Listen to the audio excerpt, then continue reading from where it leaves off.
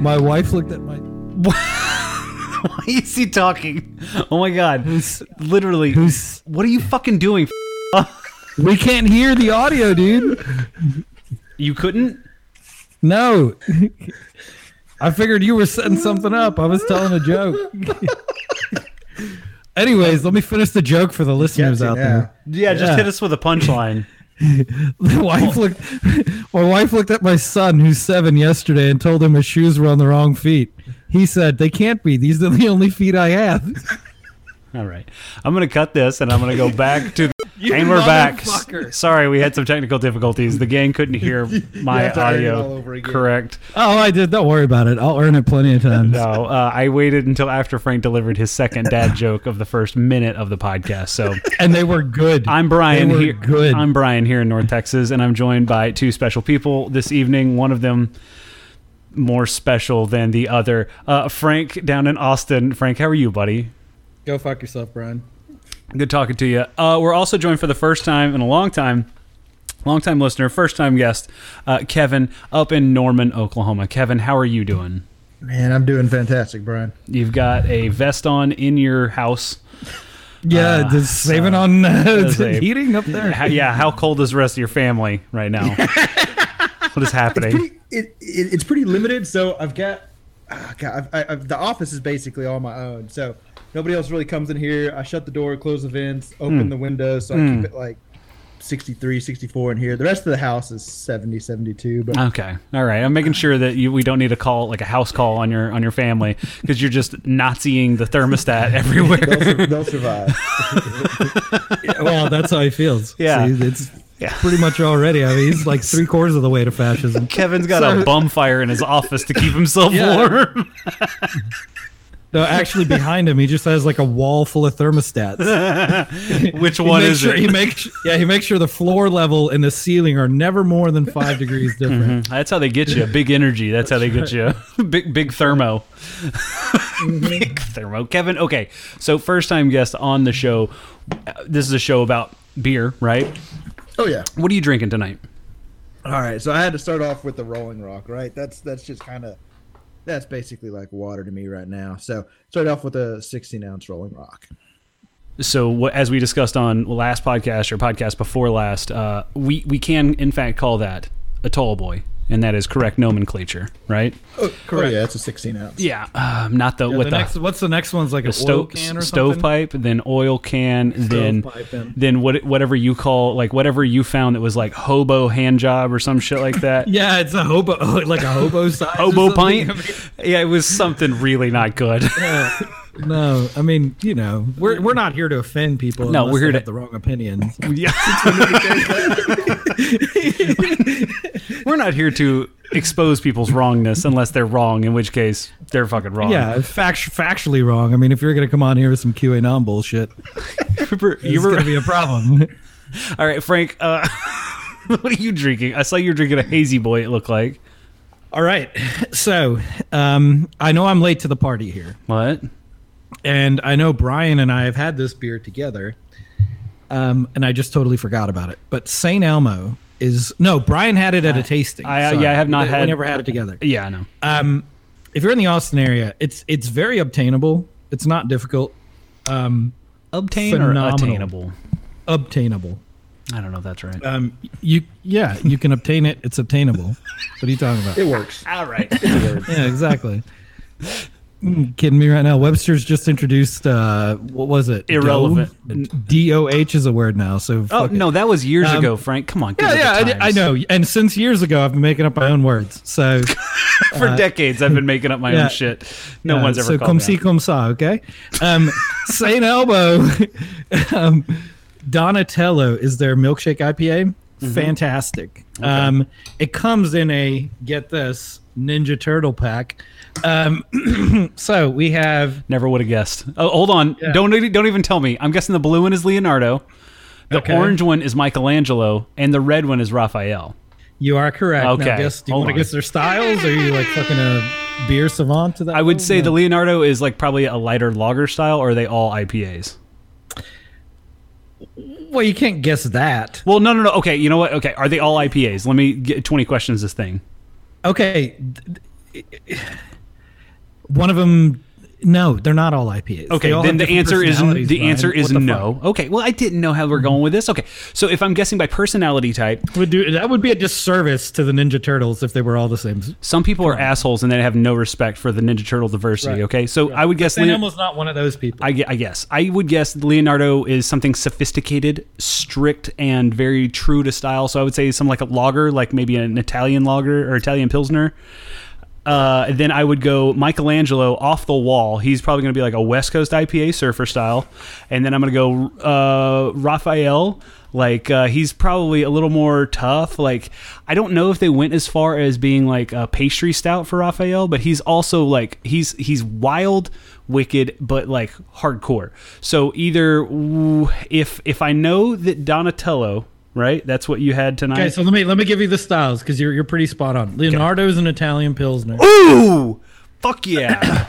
Michelangelo. Now this is where he kind of went a little bit, but it's. I think we can give it to you. West Coast. It's a hazy IPA. Okay, you know what? That's fine. Well, I figured with Milkshake they wouldn't do another sort of hazy boy, but I guess that makes sense. Raphael. All right, Raphael. Both Kevin and Brian get a guess on this one. All right, so Brian, what'd you go with? Well, no, I'm gonna go with a different one now that he's given me that I'm not right with a stout. Yeah, stout's not right. Stout's not right. I don't know the brewer very much on this. Yeah, so let me tell you what this release is. This release is for the summer and the fall. It's not for winter. So get away from stouts, get away from ambers. ESB or something? You're gonna say ESB or like pale ale maybe? Okay. So I say ESB and pale ale because they're nears makes no difference. One's made in England, one's made in America with the different types of hops. Yeah, so I'll give you ESB pale ale. I will go with, you said my guess of what it wasn't. So I was going to say an amber ale, but I'm going to say shit. And I don't know. What is it? Is it like American lager? Is it a quad? Is it a quad? It's actually the West Coast IPA. Fuck me in the butt. God damn it. God damn it. You know what? For not knowing anything about this and just going into this absolutely stone cold, you have to admit, Italian Pilsner, that's fucking gangster right there, right? Yeah, and to the listeners out there, that was a bit we made up on the spot. So, you know, podcasting isn't hard. Don't let them tell you otherwise. Yeah. I've been breaking my balls for 5 years on this goddamn show. How dare you? Don't tell everybody that. That's right. You son of a bitch. Real quick, luckily, he popped out the kids before doing that. Yeah, no shit.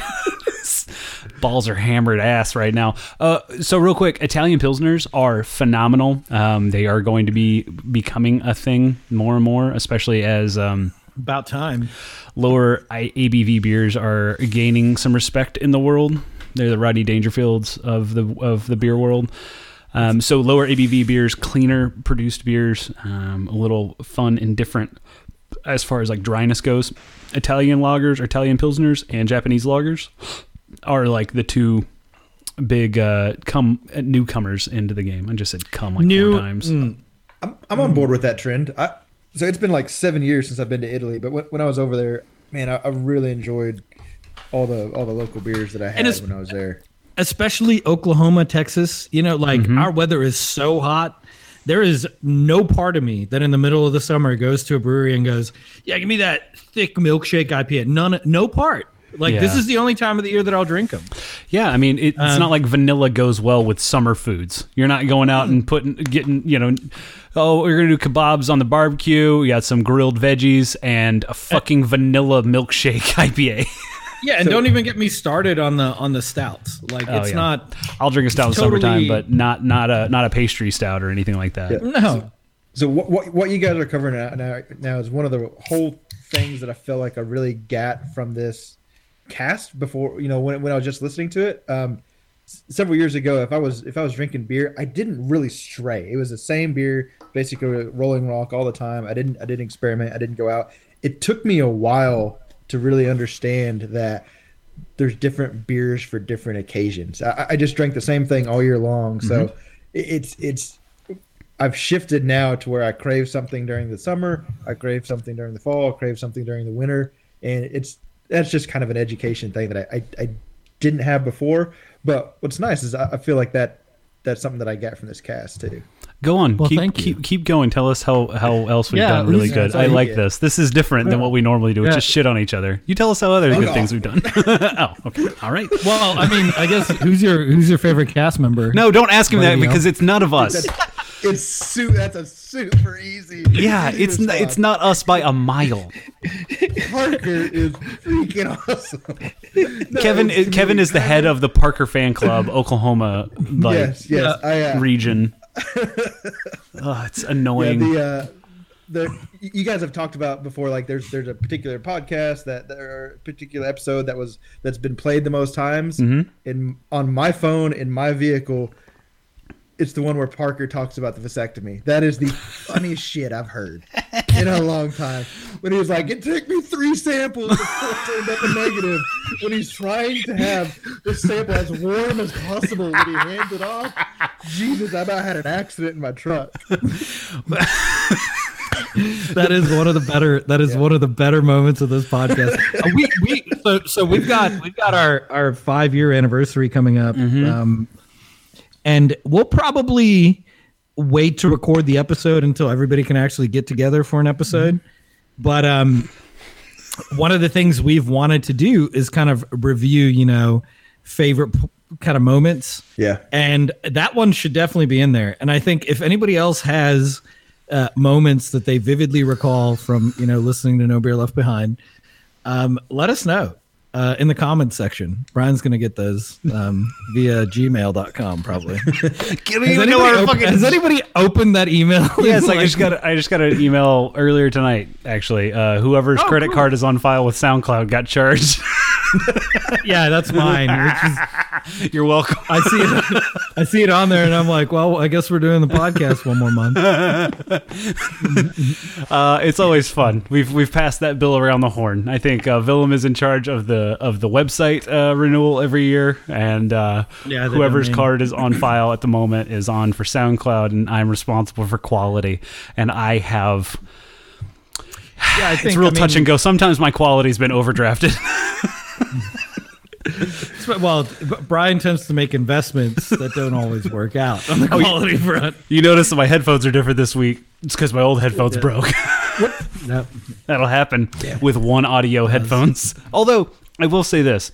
Even though they are from Shenzhen and they were really, really comfortable, those headphones, I've had more hours of use on those headphones than any other headphones I've ever owned. So that's a positive. I'd like to also I don't think there's a single thing that any of us are using probably that the parts don't come from Shenzhen. Yeah, but these are, one audio that literally, it's the name of the company is ONEODIO. One Audio. One Audio. What? Oh, okay. One Audio. That's what I thought. I was like, I don't know that it said audio in the O. Didn't, but they were like, audio. Makes sense. We'll just call it audio. ODIO. Okay. It's like OGO, except with a duh. So you got a brand that actually sent you something. Mm-hmm. Oh, yeah. I obviously got my floaty with what was supposed to be 2 attached motors to it. Hey, that ended up being nothing more than a boogie board for a 2-year-old. You're talking with a man who direct requested an explanation and visuals of the floaty and the giant redwood table. And it's not me. So Kevin has texted me directly asking for this information. Oh, okay. Well, Kevin, I will show you the giant redwood table here tonight. Hold on. Garage, right? No, not it's anymore. No longer in there. No, because after I in the house, after I gave him some shit, it's on the patio. And it's complete. Well, his patio is also he's describing his entire backyard at this point, or 3/4 of his backyard. No, it's just the middle of the patio. But yeah, So I guess where I was going with that line of, the setup was not a dad joke. It was more along the lines of, Kevin, have you ever ordered something from China that you totally regret via Instagram, WhatsApp? I guess you could do it too. Maybe Wemo. We don't even have to go that far. Kevin has been sent as a deliverable package to a country he didn't want to go to. Oh, God. Is that when I got stuck in Africa? Yes. And Frank, not that part of Africa. No, this was. No, I'm this guessing was, it's the oil part. This was sketch as all shit. The but Chad part. I, yeah, You don't ever voluntarily go to Chad. No, of course. I mean, it is the Chad of the world, you know. Yeah, I got out. Why did you hold on real quick, Frank? Why did you send me the fucking pictures? Because I can't share my screen. So Oh, I forgot. airdrop them to your screen and then share. Yeah, come on now. We've done this many First off, times. I also can't airdrop because I have Android. Kevin, go on. Sorry. No. So when it comes to buying stuff overseas, there's stuff that I just regret. Dude, I'm pretty good about not doing that. My wife, on the other hand, is not. She will buy random crap all the time and then just send it back. Yep. Which is just pisses me smooth off because I'm like, why are you spending money for me to do work? No, because you have to send it back. It's not like an auto. It's me. Okay, yeah, that's. Can we discuss that little point right there? Yeah. It is never, honey, I'm about to drop this off at USPS. Do you need me to take anything? It's, hon, I forgot it on the counter. Can you please pick it up and drop it at USPS? Conveniently, always is the case. Like, I mean, and then you miss it one day, and it's, you were supposed to drop that off. You're like, because it's like a $40 charge then at that point. yeah. And you're like, okay, I can count on the fucking air droplets in my house how many times you've fucking gone and dropped anything off at USPS on my behalf. So yeah, no, I totally get that. Yeah, no, I'm like a huge stickler for like I read reviews and look at a bunch of stuff and I will research something way too much before I actually buy it, because for some reason when I grew up, like if I bought something like as a kid, if I spent my hard-earned money and I bought something and I immediately regretted it, my parents were just like, "Yeah, you're shit out of luck. You shouldn't have done that." Yeah. Now you're dealing with that for the rest of your life. So here's a good idea for a business. Okay, Can't you wait. offer package pickup to reship. All right. Charge $2. I'd pay it every single fucking time. Charge me $2. Come by my house, drop it at my shipper. Oh, that's a mistake. Perfect. Yeah. All right, so I'm looking at pictures now of Frank's table. Do you see how large this thing is? Dude, that is legitimate though. So I fully understand why you kept that and why you went through the trouble with it, and that the sort of stuff like that you can make, like that just stays around forever and it becomes something special. But that is a weird shape. Yeah, it is. But it is there's so many portions of that are just, there's spaces that aren't there. It's like I was gonna say it's unusable. The unusable space is what gets me. It's like a 3-leaf clover if the inside of the clovers were hollow. Yeah, I mean Exactly. it's cool. It's cool as shit to look at. 1000%. Because it's like that gnarled wood. It's fucking badass. But Frank, I gotta be honest. What's the plan? Can you walk us through? So we're gonna get some squatting stools that you end up like. Okay. Pulling up to the table. It'll be like a cigar smoking area. Okay. That'll be it. There's nothing. So if we're going to be very honest about this, you could put it in the middle of like a really large patio. Yeah. With chairs around it and whatnot. My covered patio wouldn't work. No. Your covered patio is big, but it's like it's in portrait mode, and you need this thing to be in square Instagram mode for this to work. So, and then I could put it out on the non-covered patio, but that would ruin it really quick. Yeah, I was gonna say if even if it's treated, there's so many nooks and crannies in there that it's not gonna hold up. Is it not treated? Do you not have it like varnished or anything? No. So it is okay. So it got. Long story short, this was a gift from the former some Dominican. I don't know if it was the president. Like but they dignitary? did this big. I got that email once. No, that's a different one. They did a rather large dam in the middle of the country where they dammed up one of the rivers, and it happened to be that along the banks there was a very large mahogany mangrove. So before, being that mahogany is a kind of a sought after wood, right? Before they dammed up the river, they cut down all the mahogany.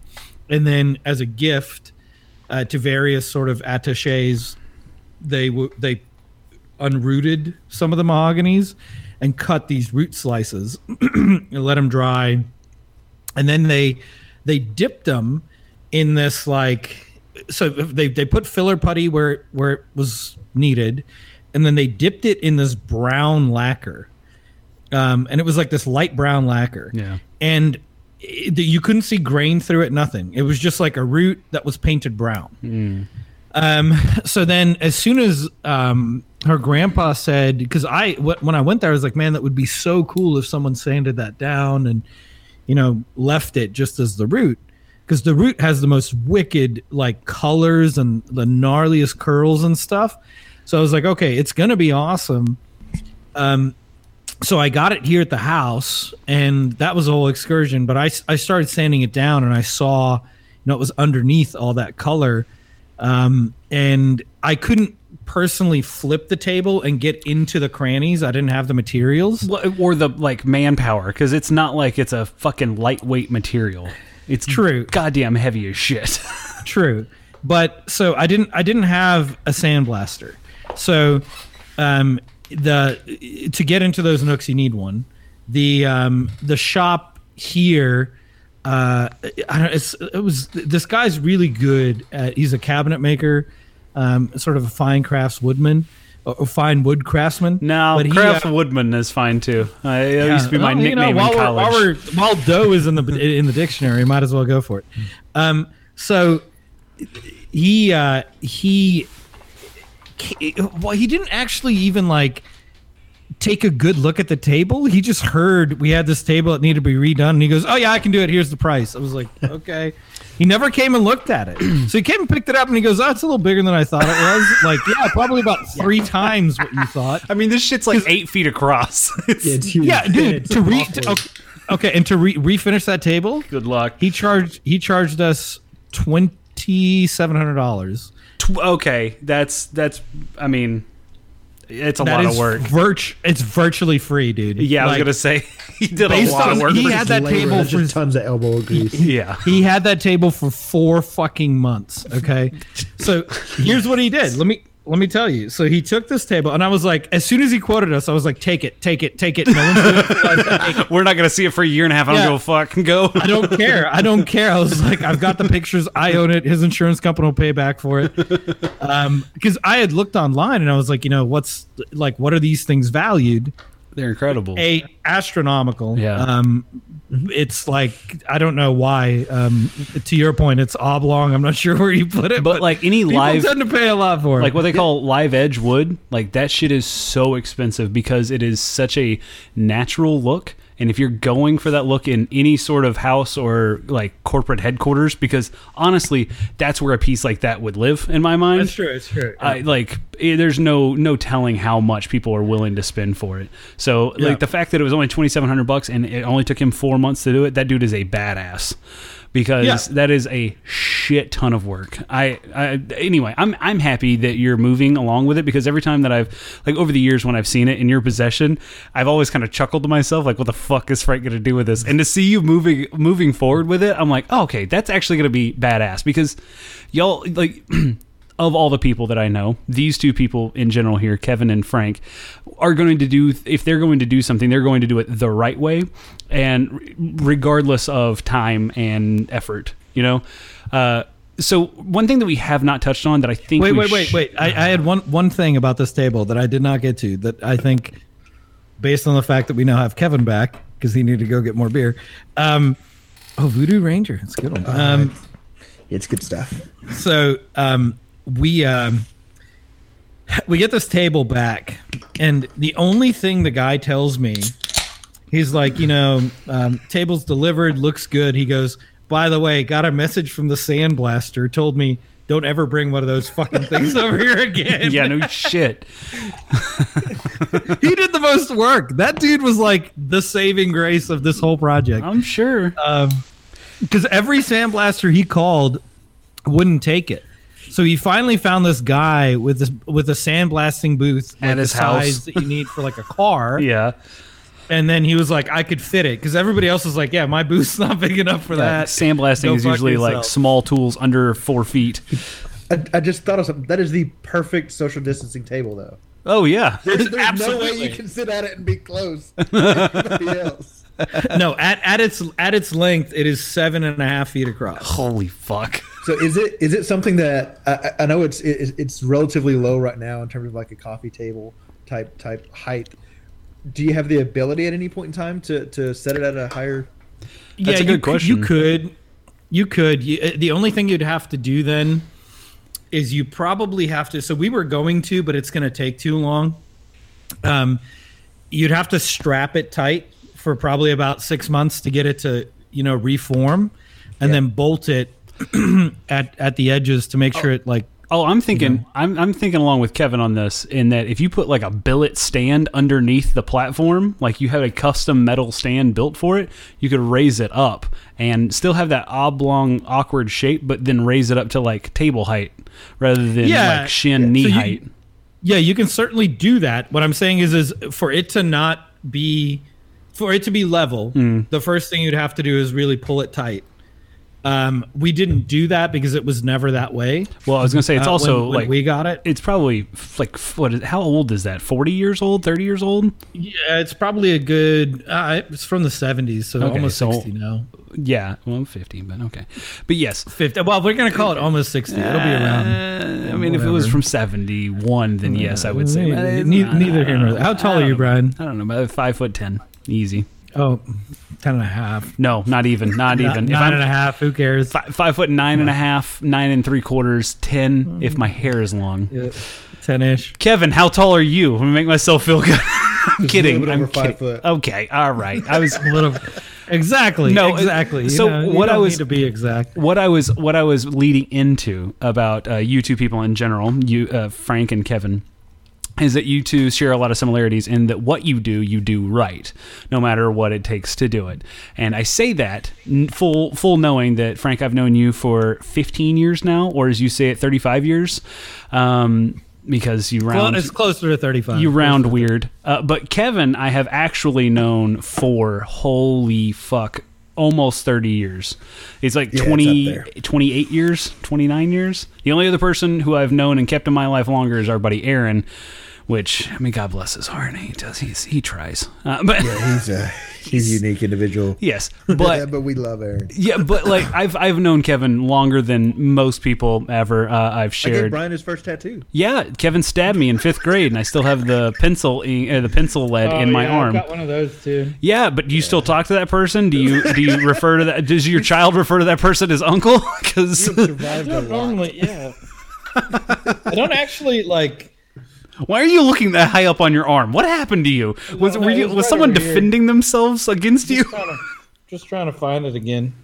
I've also got moles, so I need to look real close. God, you should go to a don't doctor. understand your body, do you? Yeah, you don't. He doesn't at all. Like, oh, this thing's been raised for about 10 years and growing. You got to go get that checked, I buddy. don't. Yeah, that's exactly. No, so Most of the time we're just like, fuck it. I only got one. right? YOLO, and then you just keep going. No, but Kevin, I've literally known since I was in 1st grade playing Mad Max or what the fucking Mini Max. What the fucking the little mini. I don't know. First grade Fairly was something certain else. No Kids' Choice. Second grade was Kids' Toy was Pogs. called. No, 1st grade. Remember, there was Polly Pocket, and then for boys there was this other Not Polly Pocket. not Polly Pocket. It was like Mini Max or some shit like that. I had the Yeah. Skull Island. And it was sick as fuck. Jesus! I haven't thought about that in 30 years. Yeah, you're welcome. That existed. Yeah, welcome. You and I used to play with that shit every day in 1st grade. It was badass. We were the coolest kids in class. Everybody wanted to be with us, but you couldn't because you didn't have the fucking Mini Max or whatever the fuck it was. I do remember that. Jeez, I haven't thought about that in a while. Anyway, Kevin, Pogs are still cool though. Pogs are not cool. And having as coming from a person who had way too many Pogs were never that cool, honestly. Dude, I don't know why we like those so much, but Slammers were the shit. No, And they yet, if you weren't. get the holographic ones, that was even better. Uh, It's just a sticker. True. God, we like some stupid stuff. Well, And now I just drink it beer. kept you entertained without, like turning on a TV. Oh yeah, it taught you consequences. Exactly. And betting, lost it. Betting as well. I remember getting so pissed about that. Oh, we should get into betting just for a second. Mighty Max, that was the name of the toy. Mighty Max. I was gonna say Mini Max pulls up multiple sclerosis. Yeah, I was gonna say Mini Max is like a venereal disease. You gotta fucking be careful. I wasn't gonna say anything about it, but I was going to. I'm sorry. So betting, right? So I bet everybody's heard of this stock trading app out there called Robinhood. Yes. Yeah, they got killed recently, didn't they? No, killed is not the right word. They got hammered. They got some violations, but so Robinhood has essentially gamified investing, and it is insulting how like they okay. So with Robinhood, when you sign up, they tell you get a free stock. And you don't just get a free stock. You have to scratch a lottery ticket to figure out which stock it is. Oh, that's not good. For investing, okay? Then they allow you to sign up for options trading. Options trading is something that you truly vet people's net worth, like you call banks and shit for. They allow people to sign up for options trading. They get approved with like nothing. Within minutes of them signing up for it. Yeah. And a lotto scratcher is how they're fucking selling this? You're visually stepping on the bit, Brian. Oh, I'm sorry. I was just for us, not necessarily the people at home. All right, yeah. So your stock is picked via lotto scratcher. You can trade options with virtually no validation that you're even able to do it. Yeah. And then third, probably the most insulting component of this is when you go trade a stock, the very first thing that pops up is not buy the stock. It is buy options. Options are lottery tickets. Like they have literally no value in investing other than people entertaining themselves through betting on movement in the stock or hedging against big movements. That's their only purpose. Yeah. You never buy options going, I'm going to quintuple my money. Right. Sometimes you do, but it's not your intent going into it. Right. But it's because of this gamification of investing, Robinhood has turned these like Wall Street bets people into just gambling addicts, and they're doing it in the stock market. Legalized gambling. Crazy. That's nonsense, dude. Fucking nuts. So tell us, Frank. I can't remember what they got fined for. I mean, it was what the specifics were of that. I don't actually know. I'll look it up real quick. But so Robinhood has had several run-ins with how they're advertising, right? So long ago on this podcast, I brought up the fact that people think they're using these tools for free, but they're not using it for free. Microtransactions. Yeah, right? Their trades actually get sold to what's called a dark pool, and the dark pool has a group of institutional investors looking to buy their shares at fractional profits to Robinhood. So Robinhood will buy it and then sell it to the institution. That's pennies a share.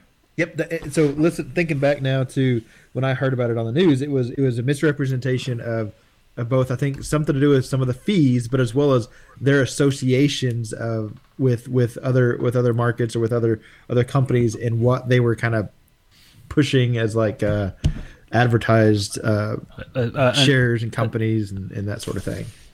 Yeah, they advertised it as a free platform. It's not free. You don't pay a commission to trade, but your trade is going through a pre-selected group of investors that will scalp, which if you don't know what scalping is, go look it up. It's Investopedia will tell you, but essentially they're going to buy your shares for a quarter or half a penny lower from the dark pool than they could sell it in the open market. And it's totally legal to do that. Problem is, if Robinhood advertises it as completely free and open, it's not exactly true. So it's none of these platforms that are tech revolutions in fintech are revolutions at all. They existed. Oscar is another one that He sat Goldman next to Sachs owns. He sat next to Angela and Kevin. Yes, that's true. That also is true. But Oscar is owned by Goldman Sachs. Like all of these platforms, if you are truly freely investing, right, you pay no commission on the front end. Just use limit orders. Don't do market. If you use a limit order, they can't do this. They have to present it to the open market because they have to give you the amount of money that you're asking for. If you use a market order, which most people do because it's the easiest one to go through, the market order gets scalped. It always does. Someone buys it and then sells it through the open market, probably via a limit order. So, yeah, that's essentially what they got fined for. It's not, I don't know. The whole thing's fucked. Like, stock trading in general at the moment, it's not what it used to be. Unless you've done it for a long time. It used to be simpler, fair to an extent. Things made a little bit more sense than they do now. Well, I mean, like anytime you complicate the like any sort of market, whether it's buying shit online or buying stocks online, like anytime you complicate it and make it a grayer area, like you then let people come in and take some things that they maybe are not disclosing exactly what they're taking. And I say that because that's what holds a lot of people up from like using cryptocurrency as like things as currency to buy goods online, because there is any sort of what am I trying to say here, where you take one currency and move it to another? What is that fucking conversion process happening? Like, there is room for people to come in and do nefarious things, right? Yeah. No, if you take a security and you trade it for another, there's room to scalp. And scalping is not nefarious. It's not. Well, I say nefarious from a lay standpoint. No, I understand, but it's a reseller, right? So people get pissed that like sneaker resellers. Don't get pissed at them. PlayStation resellers. Don't get pissed at them. It's the same thing. Too much supply of PlayStations, then eventually they're not going to be able to scalp on it. I was going to say that's like the secondary market for beer and whiskey and bourbon. Yeah. Like you're paying someone's overhead for storing, securing, and reselling that product to you that you can't physically go pick up the downside to that is that effort in the secondary markets of alcohol are really bullshit. It has more to do with geography and what limits and what value we put on the geographical or the proximity to these release points that are blown out of proportion and are fucking stupid. Isn't there a term for that, right? Something like contango, where the asset is worth more in the future than it is today, so it makes sense to store it for a period of time. Oh, that's smart. Yeah. So it. Kevin, is that contango? Kevin, you can't bring up terminology that makes sense. It's contango. Yeah. So no, sorry, it's backwardation. It's not contango. What is backwardation? Sounds. No, sorry, that is contango. Backwardation is the opposite. So yes. So that was when oil was down at like negative amounts. People just stored it, and then until it ran out of storage space. That's why I got my gas hole in my backyard. I just poured gas into a hole in my backyard. So when that happened, a lot of investors went in and they tried to figure out if they could get warehouse space approved to just buy oil so they could sell it. So yeah, that's a different story, right? So in commodity markets is where that happens, where you have an actual physical good. So it does happen in the beer and bourbon and all that industry. In the investor community, so Brian's point on Bitcoin or stocks in general, the scalping in those. So there's actually, speaking of cryptocurrency, XRP, which was Ripple, completely got demolished over the last 10 days as a cryptocurrency. They got demolished because they had withheld the amount of outstanding coins, the true amount, to the whole community. So people thought there was a finite amount. The key to cryptocurrency is that there's a finite amount. If it's infinite, Why would you pay $28,000 for a fucking Bitcoin? So they thought it was like gold. These motherfuckers went and disclosed, oh, there's 3 million more Ripple coins out there, and boy, did they get fucked. So right. The SEC came out and they're like, you can't do that. If you're operating this as a legitimate market with finite, volume, you have to disclose when you're going to file to issue more Ripple. You can't just introduce it into the market through your own accounts. And that's what happened to them. So they got fucked. Their whole community is fucked. Anybody that currently holds Ripple, if you're not selling it, I'm not entirely sure why. But if you look at it, right, like from a securities perspective, there are these boundaries that we set up.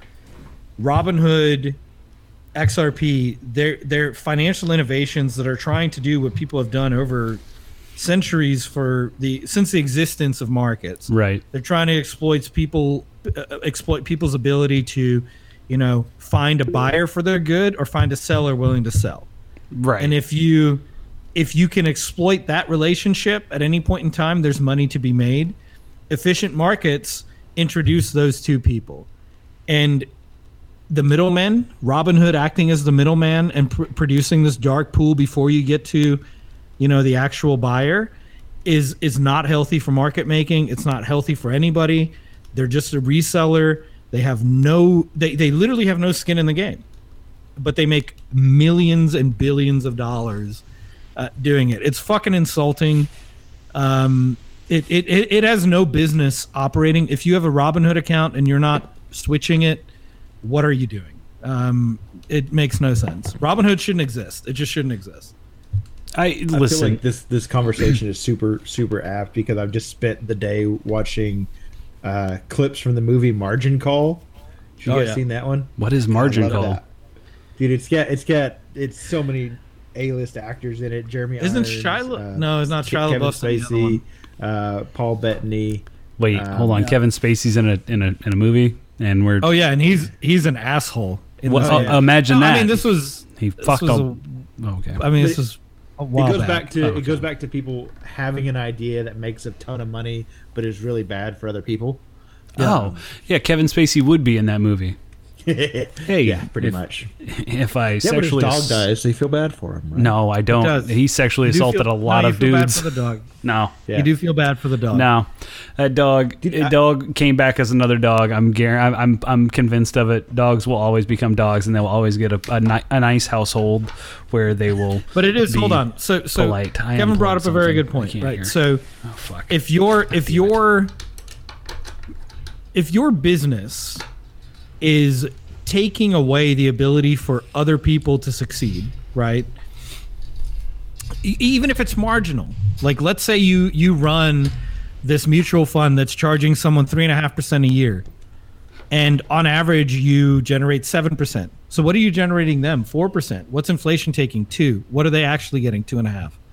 So you're taking more than you're giving them in return. Okay, so if that's your business model, you are only a fucking sucker on society.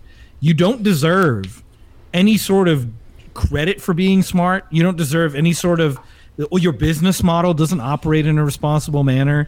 You are the definition of pure capitalism, and pure capitalism fucking sucks.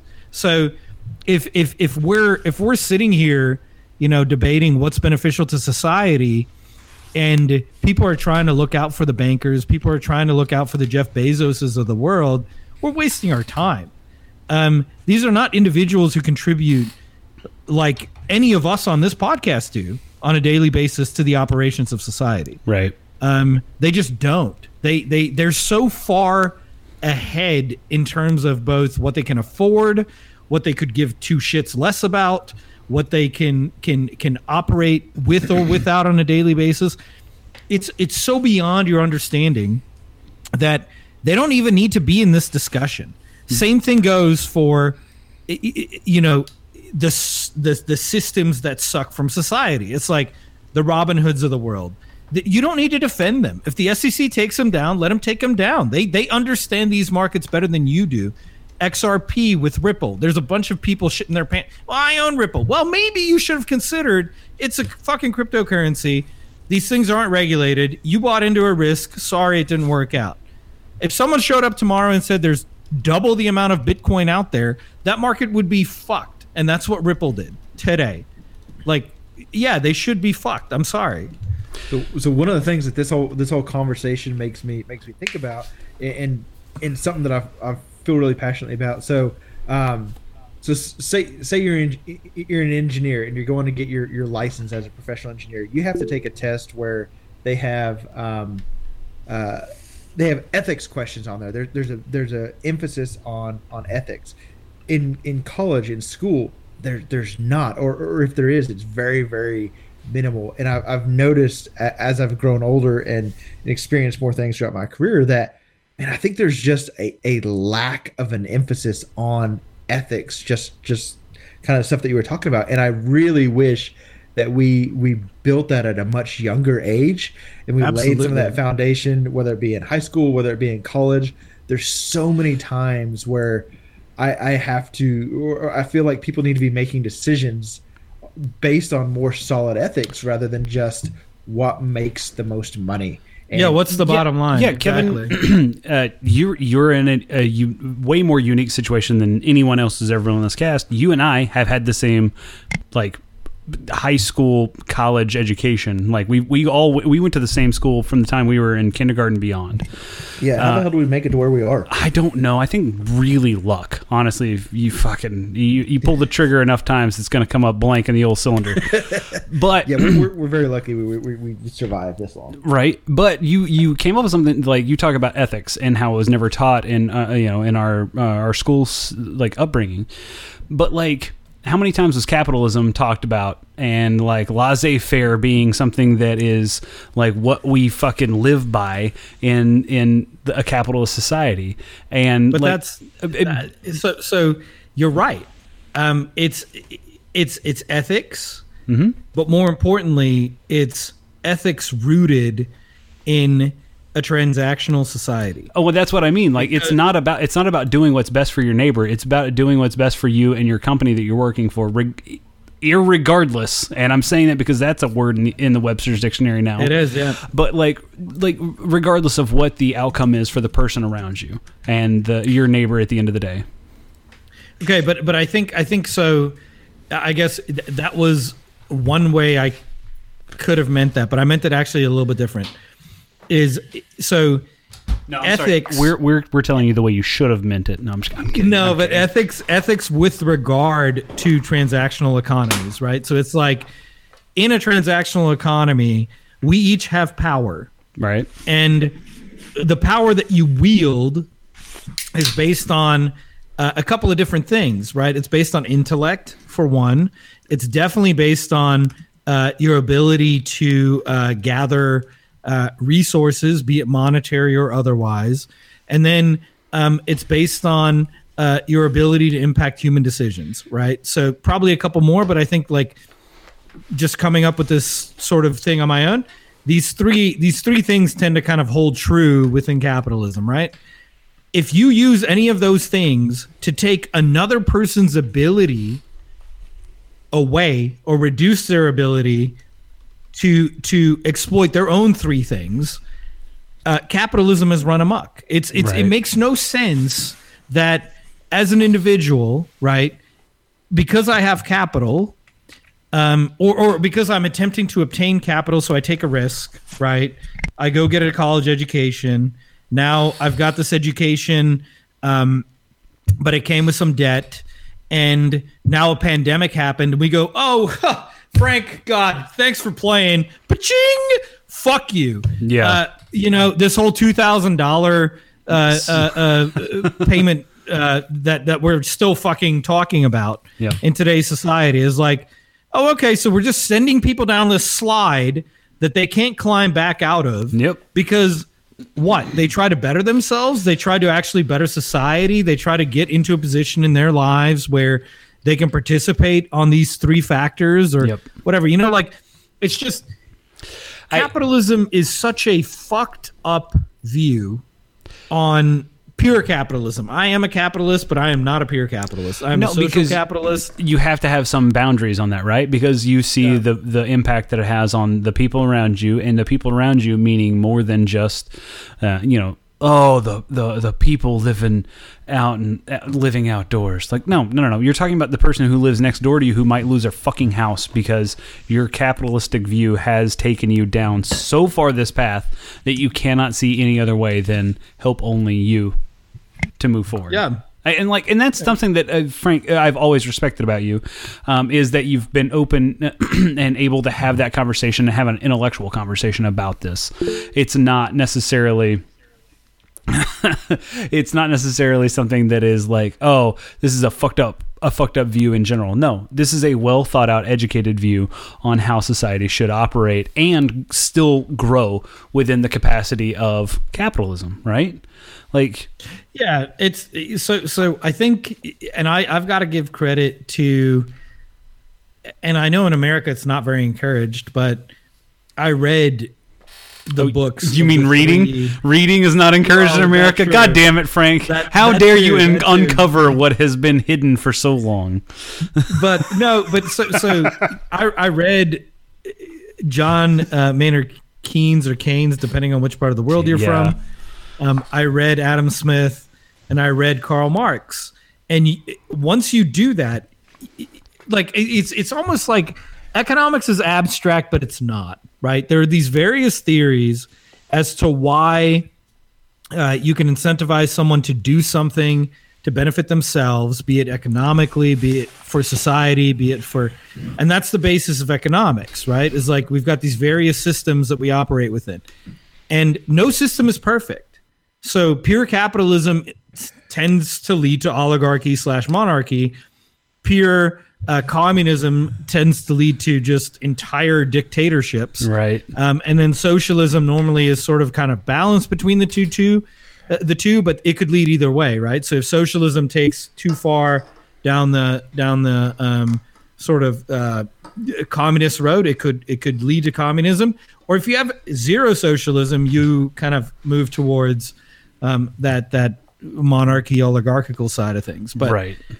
And all within itself, if you don't want to read the various most respected economists of the last, 200 years, 500 years, pretty much, you're doing yourself a disservice because you're trying to put yourself into this box, and economics is never a box. It never is. Think about 10 years ago, we talked about the nation's debt being the worst thing in the world. I never subscribed to it because as long as the nation can afford the interest payment on the debt and you don't keep running deficits, which is actually the problem, the nation can operate. It's not a problem. Society will outgrow what the debt is. Now it's not a problem because all of a sudden people kind of analyze the problem and they said, well, maybe it's not that big of a deal, right? Maybe what we did to Greece was not fair. And I know on this podcast, many a times I brought it up, it wasn't fair. Yeah. So if you are in this box in a terms of like from an economic term, and you say, I am a fucking capitalist, I am a socialist, I am a communist, you are so short-sighted. You are doing yourself such a big disservice because there are things to be drawn from all of those theories that matter, that can benefit society. They just will. So do you think, and I'm kind of going back to something that I brought up before, do you think ignorance plays a big part in how we approach things? Because I think I talked about ethics before. I think economics is a huge piece. That is a fundamental building block of existing in modern society, and we don't always teach it as well as we should. I think a large portion of the population does not understand what capitalism is, what socialism is, what communism is, and understanding what those are and where they work and where they don't and how they're applied. I think that's something that we're not doing as well as we should on. I think so absolutely. Not even just like, 1,000,000%. Economics so people keep going like, we need to teach financial literacy, how to file taxes, all that shit. Yes, we do. We absolutely do. YouTube can do that for people. Have some good self-help finance guides out there. It's simple. Most people need to understand kind of the fucking bottom of the barrel, how to develop a budget. Pass math, take the class. You know, how do I structure my investments? Most of the time, diversify, buy ETFs with target dates. You know, like you've got some simple things that you can teach people that'll help them a lot. Economics is, I mean, I've always thought this. It is I think it's the most important. I'm going to call it a social science because it's all based on theories. There is not a lot of hard truth behind economics. It is malleable, as it were, because society changes and the amount of variables that goes into any economic system are so vast that we can only be directionally correct when it comes to an economic theory. So that's why when you subscribe to capitalism and you don't truly understand what it is, you're fucking yourself. Literally. Like, go sit on a dildo in a park and you'd be doing the world a favor. Wow. All right, that's a little different. It makes no sense. Like, no, it is ignorant as fuck. I was going to say, people to come out and like, no, dude, I'm so sick of the people who like, if you agree with Biden, you're a commie or a socialist. Dude, fuck you. Literally, go jump off a fucking cliff. You would be doing everybody a favor. You are so short-sighted, and that's the problem. Is like, we've got so much financial illiteracy coupled with economic illiteracy and just societal well-being issues that people just, they feel like economics and political class rule systems can be involved, like, because communism is obviously a dictatorship, and you're like, well, no, actually it's not. It's not. Without an embargo, Cuba would be just fine. So there's all the discussion on economic theories and policy and structures.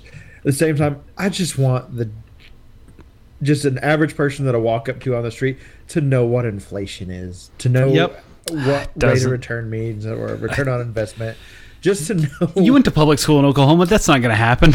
I know. Never going to fucking happen. It's one of those things that as I've grown older and maybe get just slightly wiser, that I just wish more people knew. Yeah. And hey, take that wish, put that in one hand, and then take the other hand and put that under your ass and take a shit in it and see which one fills up first. Because that's the world that we're fucking living in. Because we have people who can't acknowledge that if we don't send kids to school, they won't get COVID, and then that won't be spread to a bunch of other people. That we're fucking living in that society. We like asking for fucking understanding of inflation in future dollars value is so far beyond the average person's comprehension that it's fucking painful. Yeah. That's why I stick to what I liked in the last 12 months. You know what I mean? That's called a segue. Okay, 1 second. God damn it, Frank. This is the second segue that you fucked us over. God damn it. Listen. The most powerful thing for a human mind to understand is compound interest. So if you sit around and you don't know what that means, open up a finance book and start reading, because Just until you Google get it. to that, 4.2, Kevin. I'm going to tell you right now, it's not 4.2. gonna matter. 4.2 is the number you're looking for. yeah, it's just I think this. Yeah, I had a good time in that bit, by the way. Like, it's definitely important that people get more literate in.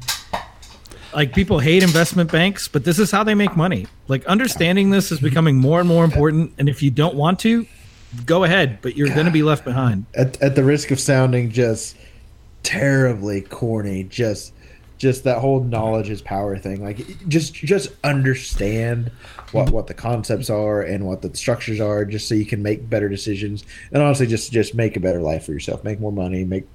Knowledge is power. Yeah. And it's terribly fascinating shit. Like, I, on the reg, read economics textbooks. Wow. So, Yeah, nobody You're else does. so cool. I wish I could be like you, Frank. Fucking economics textbooks. Oh my god, that's like I gotta push my pants down. I got that tent popping up again. It's about how man, I can't imagine the amount of ladies that Mrs. Frank has to be like scared of because you read economics textbooks. Oof. I'm gonna tell you, it was a precursor. When I was 12, my dad had me read The Wealth of Nations before I started trading stocks. Ah, yeah, I did. We did. And we had start trading stocks. We had very different lives at 12. You know that, right? God. So I found my dad's porn stash about that time. He had me read that book, and then he said, "Just so you know, that's like how free market capitalism works, and that's what you participate in when you're like buying stocks." Oh. And then I read Keynes and Marx, and I read for everything that you learn in macroeconomics before you get essentially to year 3. I read before I was 17. Frank, can you fucking love it? Frank, that's awesome that you were exposed to that at a young age, a lot younger than almost everyone else gets that. But I think you're probably the exception and not the rule. Right. But that's put you in a unique position, later on in life to have an advantage over a lot of other people too. Yeah, your perspective on this whole fucking like what we walk into as adults in America. Your perspective on it is very different than other people, and probably the better perspective to have. Jesus, at 12 years old, I was learning how to reload ammunition. Right? That's awesome, right? too. Like, it's not awesome. So I will say it did distance me from several things that I rediscovered later on in life, because like the shit that I wanted to talk about and learn in school was this stuff. Because I read like. People go, oh yeah, Rich Dad, Poor Dad, whatever. I read that book when I was 11. Still haven't read that book. That book, 90% of the time, people read that in fucking college, as like this is what a responsible adult does with finance. But I was like, oh yeah, read this book. It's a good book. I read it, fucking loved it. Then I was like, Dad, I need a stock account. And he goes, okay, here's The Wealth of Nations. It's like fucking 380 pages. People in our high school read Birth of a Nation, and that's a different thing altogether. I remember us kicking ass at the AR Reader program. Oh fuck yeah, because there was pizza involved. That's why I did well. That's right. You got the pizza party at the end. How many books did you have to read? Dude, well, just a couple if you read the huge ones. The right ones. I read Three Musketeers, and I fucking won it. I just got this shit taken care of in one test for me. Well, I think we did that. Dick. That sucked. I think you took that test for me. Yeah, I'm gonna tell you. So at that age, while I was reading these business economic books, I had to write a book report on a selection of books. Okay. Yeah. And Harry Potter was a book in that list. And that book was, I don't know. I think I held on to not reading a page in that book till like the Wednesday before the test, and the book report was due like that Monday. So I opened it, and fucking 6th grade, you're a slow reader. So I was like, I can knock this out, whatever. So I read this, and then I do the whole like 1-2 skip a few chapters. That happens. I skipped Quidditch. Oh, yeah, that's a problem because that's like a major point of that book. See, you were doing all that shit. Book. Okay, by the time you were doing all that shit, Frank, and admittedly, we're the same age. By the time you were doing all that shit, our school district, Kevin and I's school district, had cut out accelerated reading. We weren't fucking worried about reading at that point, because by that point we were in like 6th grade and people had better shit to do, like fucking test prep for school testing, and that's a bit of a problem. Okay, should we do the beer count? We need to do a beer count, and we need to move on to the topic that I just sent to the chat, because I agree. Fucking when I say that Kevin and I have known each other for a long ass time. Hey, play the beer count. I want his headphones to be on here. He wants this. He needs this. Kevin and I have known each other a long ass time, okay? And there are a few things that we have got to discuss on this cast. One of them being this. We just got done with the beer count. Look at his face light up. It's Christmas morning. Hear ye, hear ye. It's time for a beer count. Listen to this track. Beers. Yeah, that's right. Beers. Kevin, this is your first beer count. Kevin, how many beers have you had on this podcast this evening? All right, so I'm on to my third beer, but I'm really glad that we're going back to beers on the discussion. So Yes. I started off with Rolling Rock, and I like it. It's simple. It's so easy good. to drink. Rolling Rock out of a can is one of the best beers in America. It's up there with Pabst and Lone Star for me. So you mentioned something on the cast before that I have to bring up. So I don't remember saying this, but it sounds like me. You mentioned once before that I ordered Rolling Rock when I was with was to become my in-laws because I wanted to Oh, it was your in-laws. Okay. I thought for some reason in my memory, my fucked up beer memory, I thought you were with your future employer when you were in college. Either one. I really don't know which one it was. I don't know if it was in-laws or who it was. It may. All I know is if it was my in-laws, that was unnecessary. So I'm going to provide a quote here. Shortly, God, I think this is after we were married, but one of my in-laws, it was a cousin that we were at a family gathering. He's a single man in his 20s, was out in the dating scene, and he said, if she can't drink beer out of a can, I don't want anything to do with her. So you're trying to impress that person? I'm like, I don't need to be doing this. This was unnecessary. Let me go get my scotch. Yeah, I can't do this. Yeah. So I had Rolling Rock. That started off the night great. That was good. My second go-to is New Belgium's Voodoo Ranger, the Juicy Haze IPA. Excellent that was choice. Probably the first IPA that I really fell in love with, and there used to be a brewery that starts with the letter F that I'm not going to say that I really liked. That I avoid now.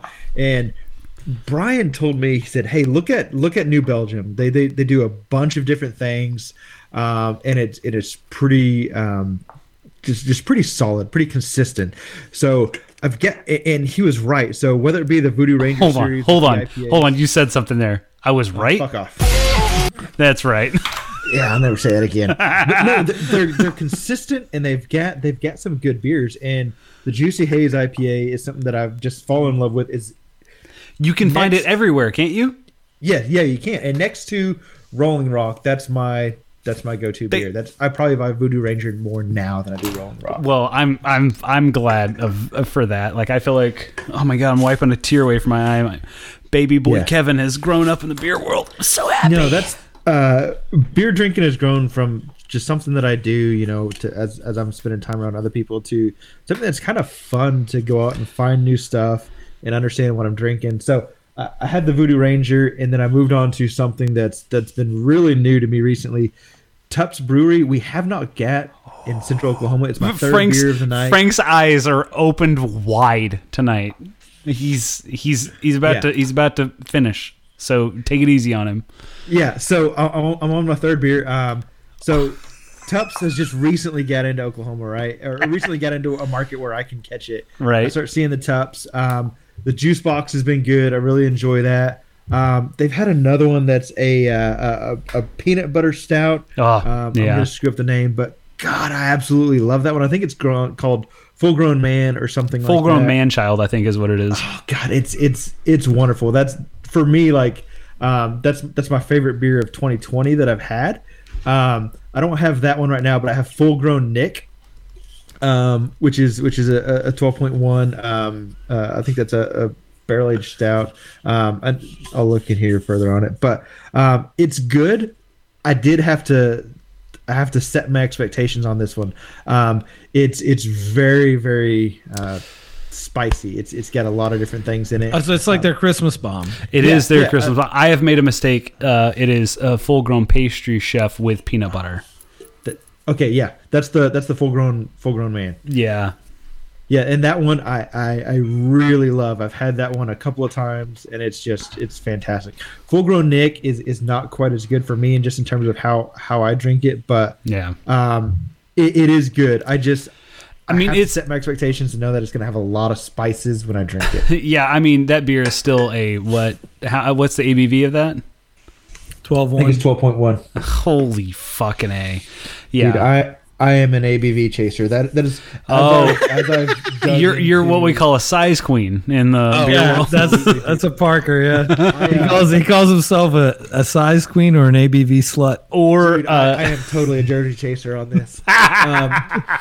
I will. Jersey chase. I don't know that that works makes the same way, but we're gonna play it as if it did. Yeah. So I make it a point. I just learned early on. Like I had an imperial stout that was aged, an aged imperial stout. Several years ago, and just freaking loved it. That little bit of burn that you get with those high alcohol content beers. Yep. God, that really hit it for me. I loved it, and all of a sudden, I went from not ever liking any dark beers towards I liked them. So yeah, what you're picking up on is ethanol burn, and ethanol burn can come from either really well aged high ABV beers, or it's weird that it works this way. Poorly fermented high ABV beers, and both of them produce the same ethanol burn. However, what I will say from experience is they will age differently. Okay, so if you you say buy a 4-pack of a beer that you really enjoy, and you're like, oh, I love that burn, that's fantastic, that's great. If it's made from someone who doesn't give a shit about how the beer is fermented, after 3, 4, 5 years, when you drink it, guess what? That burn may not be the same, or it may be the exact same. If it's the exact same, then that was a well-fermented beer. If it is this raisiny soy sauce, or as I have come to know it as the gochujang, like Korean chili sauce, like flavor, it is. Yeah, it's not good. It's not good. That's what we picked up in the Prairie Christmas Bomb 5-year vertical. Okay. Yeah, your recent Prairie experience was better than mine. No, it wasn't. I guarantee it was not, because I know your Prairie experience, and I know how much ABV I ingested to understand my Prairie misexperience. Let me just tell you right now. I'm going to go through my beer count real quick. So I had 3 beers on this cast tonight. I had 2 Thrilla and Brazillas from Petacolis Brewing Company out of Dallas, and then now I am drinking The Son of Quad, their 9th anniversary Belgian quad that they produced. They produced two anniversary beers. I just threw this on the fucking... Wow, that was amazing. They produced 2 anniversary beers, a Belgian quad and a German Doppelbock. I wish I had the money to buy the German Doppelbock as well, because I kind of want to see what it tastes like now. I had my doubts. I know that Petacolis is a traditional, like, Belgian English brewery. And from my experience, some of their lagers, some of their, like, cleaner beers have not been so clean. So I was going to try their Doppelbock, or I wanted to try their quad, knowing that their Belgian beers have been pretty good, but now I want to try their Doppelbock. I think it would be fucking delicious. Anyway, the beer that I'm drinking tonight, the Belgian quad that I'm drinking this evening, is at a svelte 10% ABV, and when I say that it is chef's kiss, a Belgian quad, it absolutely is. The Thrilla and Brazillas are great, like West Coast double IPAs. They came in at 7% ABV, 7.5% ABV. It doesn't matter. Either way, they were really, really good. They were made for the last World Cup in Belgium or in Brazil. They're big soccer fans down there at Petacolis. As a matter of fact, when I wore my Chelsea mask to pick up my Petacolis drive-through order, they looked at me and said, "It was a bad week for you too." And I said, yeah, of course it was, because we fucking lost 2 in a row. That was before we beat the shit out of our last opponent and drew with... You know what? I'm not even going to fucking talk about it. You know what? It is the winter months of Premier League soccer. This is when a lot of soccer is played.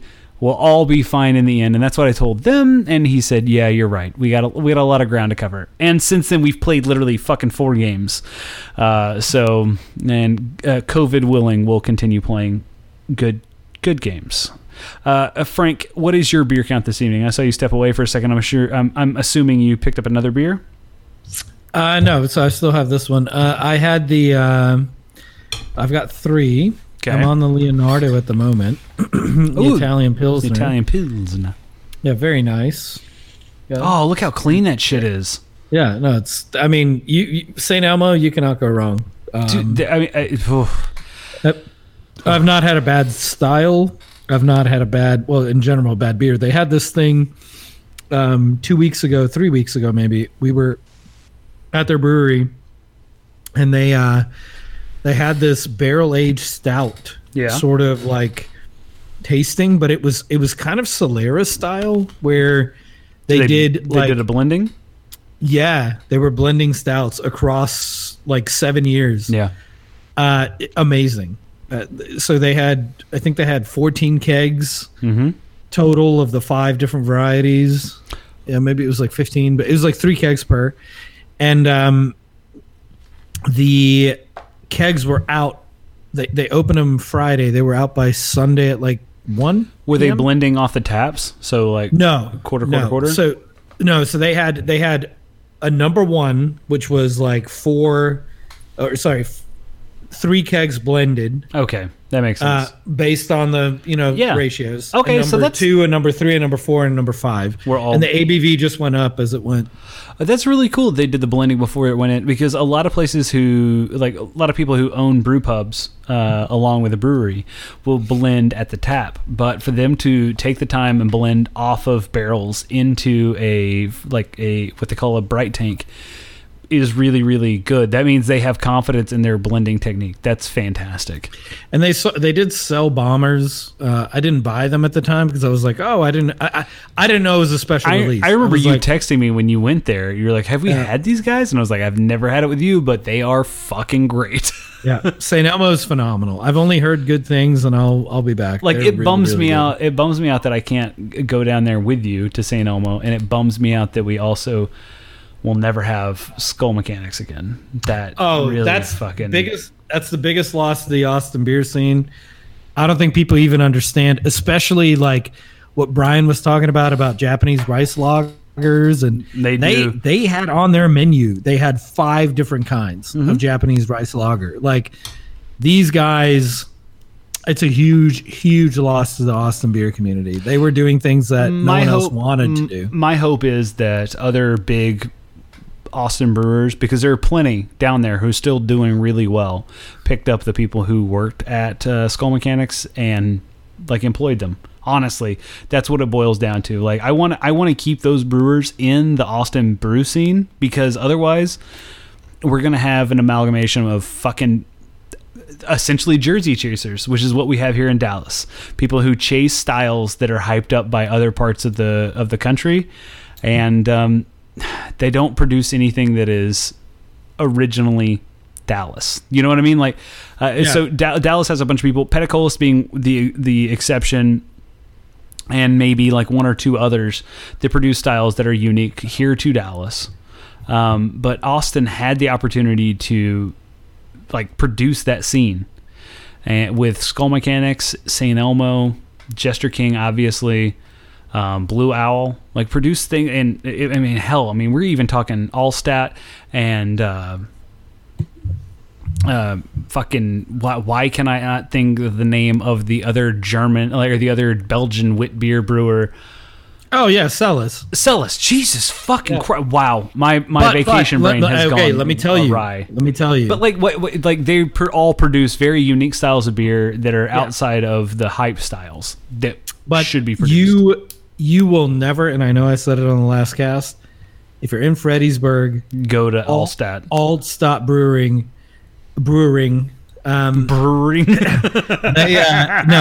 They make fantastic beers, but also their food's great. I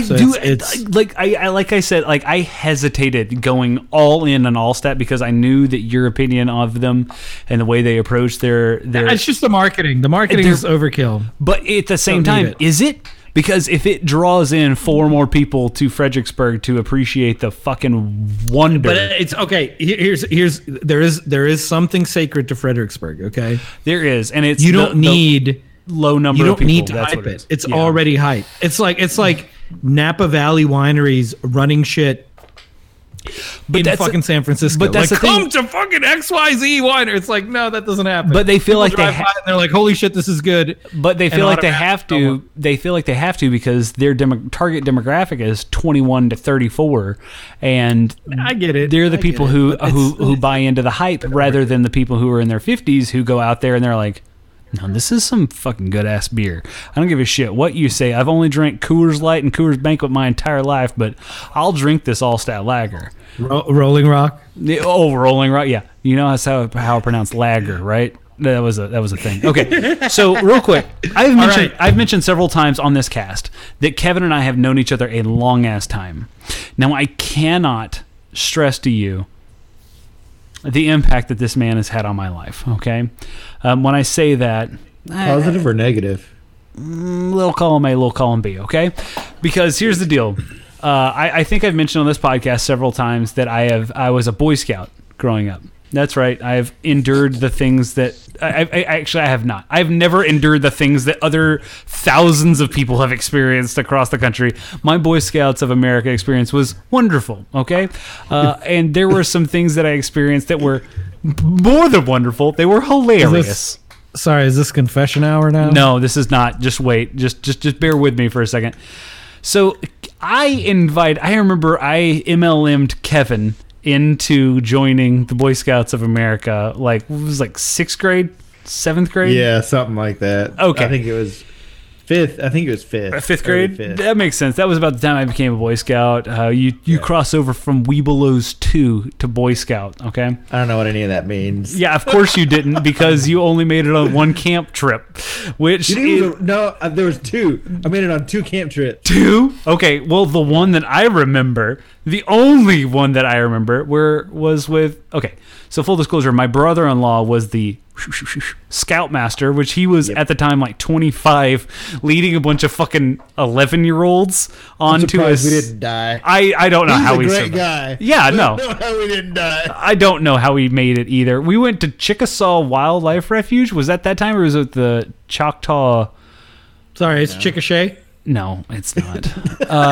The town is Chickasha.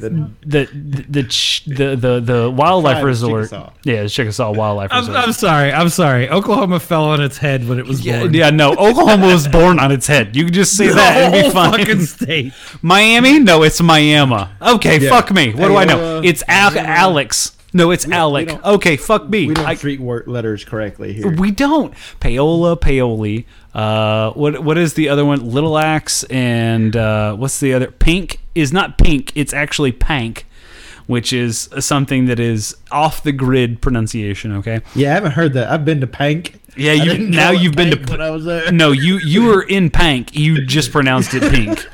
I'm guessing it's because they didn't want to be like, yeah, our founding fathers were so dumb they just picked a color. By fathers, you mean uncle fathers? Yes, then yes, absolutely. But no, Kevin joined us on one particular camp out because we had been, by that time we'd been to several Boy Scout campouts. By several, I mean 2. Kevin joined us at this whatever campground it was. It had a climbing wall, which was very difficult to like for fucking 11-year-olds. It is goddamn difficult. I'm not even gonna lie. Oh, Kevin's calling me a pussy. It doesn't matter. It was fucking difficult because it had like holes carved out in the rock, and you had to climb over and across. It was a whole thing. But the main thing that I remember was in Boy Scouts you had to have a certification, if you will. Fuck those badges. No, it's not even badges. They were called. Okay, so what happened to Kevin is he joined Boy Scouts, didn't get the memo that you have to have a woodland chit in order to carry a knife, or I don't know, I'm just going to call it a pyro chit because I don't remember what the name is, but basically you had to be certified to start a fire, basically to ensure that the child who is wielding a knife is capable of wielding said knife without removing a fucking digit, and who can start a fire without burning the forest down, okay? Neither of which Kevin was certified with when he joined us on our first camp out. Kevin holds the record for me in my experience, the person who had the most knives removed from him in a single Friday, Saturday, leave on Sunday camp out. Kevin Still didn't get them all. No, Kevin. Kevin, that's the scary part. Kevin, do you remember how many knives that my brother-in-law had to remove from your person? I think he removed 2, and I still had 2 left. To my ass, Kevin. You are remembering that wrong. Because I talked to Anthony not too long ago, and he informed me that it was the scariest moment he's had as a scoutmaster. Because he removed 12 knives, Kevin. 12. Oh, was it 12? 12. Do you not remember? You had mini Swiss Army knives that were like, those aren't knives. Those are just like fingernail cleaners. That's what you said at the time as an 11-year-old. That's what you said, okay? You were like, oh, those are just fucking files and shit. Like, no, they have straight blades on them. You're like, what are you going to do? 12, okay? 12 knives. Yeah. So what's he called you, you earned the name Lil Sparky during that. Do you remember why?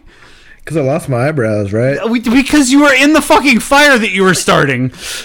I did lose my eyebrows around approximately that same time period. I wonder why. Because you were in the fucking campfire that you started. Like every night. It was amazing. In every cool action movie, there's somebody jumping out of a fire. You were in it when it was started, though. That's the difference. You weren't jumping out of it. He was cold. Give the man a break. He was cold. Oh my god! It was also like September or October in Oklahoma. If you're not for a fire, no. If you didn't lose an eyebrow via fire, did you live? No, absolutely not. Like, in my defense, I feel like it was sold to me wrong. Like, nobody in my family had ever done Boy Scouts, so they were useless in terms of telling me what it was. Well, first off, your family is a bunch of fucking survivalists in central Oklahoma, so they didn't need to be Boy Scouts. They were just raised. That's all accurate. But so it was sold to me as you get to go on some really cool camping trips, hang out with people that you already want to hang out, and just have fun in the wilderness. And I was like, sweet, I'm game. I already know how to camp in the backyard. I can kill animals and eat them. I'm good. We were rock climbing. Why do I need to prove to some other man that I know how to use a knife? I've got plenty of knives. I know how to use them. Some other man. You were 11. That's all of this. All of this is accurate. But yeah, I brought. Meanwhile, Frank showed up with his Wealth of Nations textbook. Yeah, exactly. That's how we were living very separate lives. Yeah, I brought.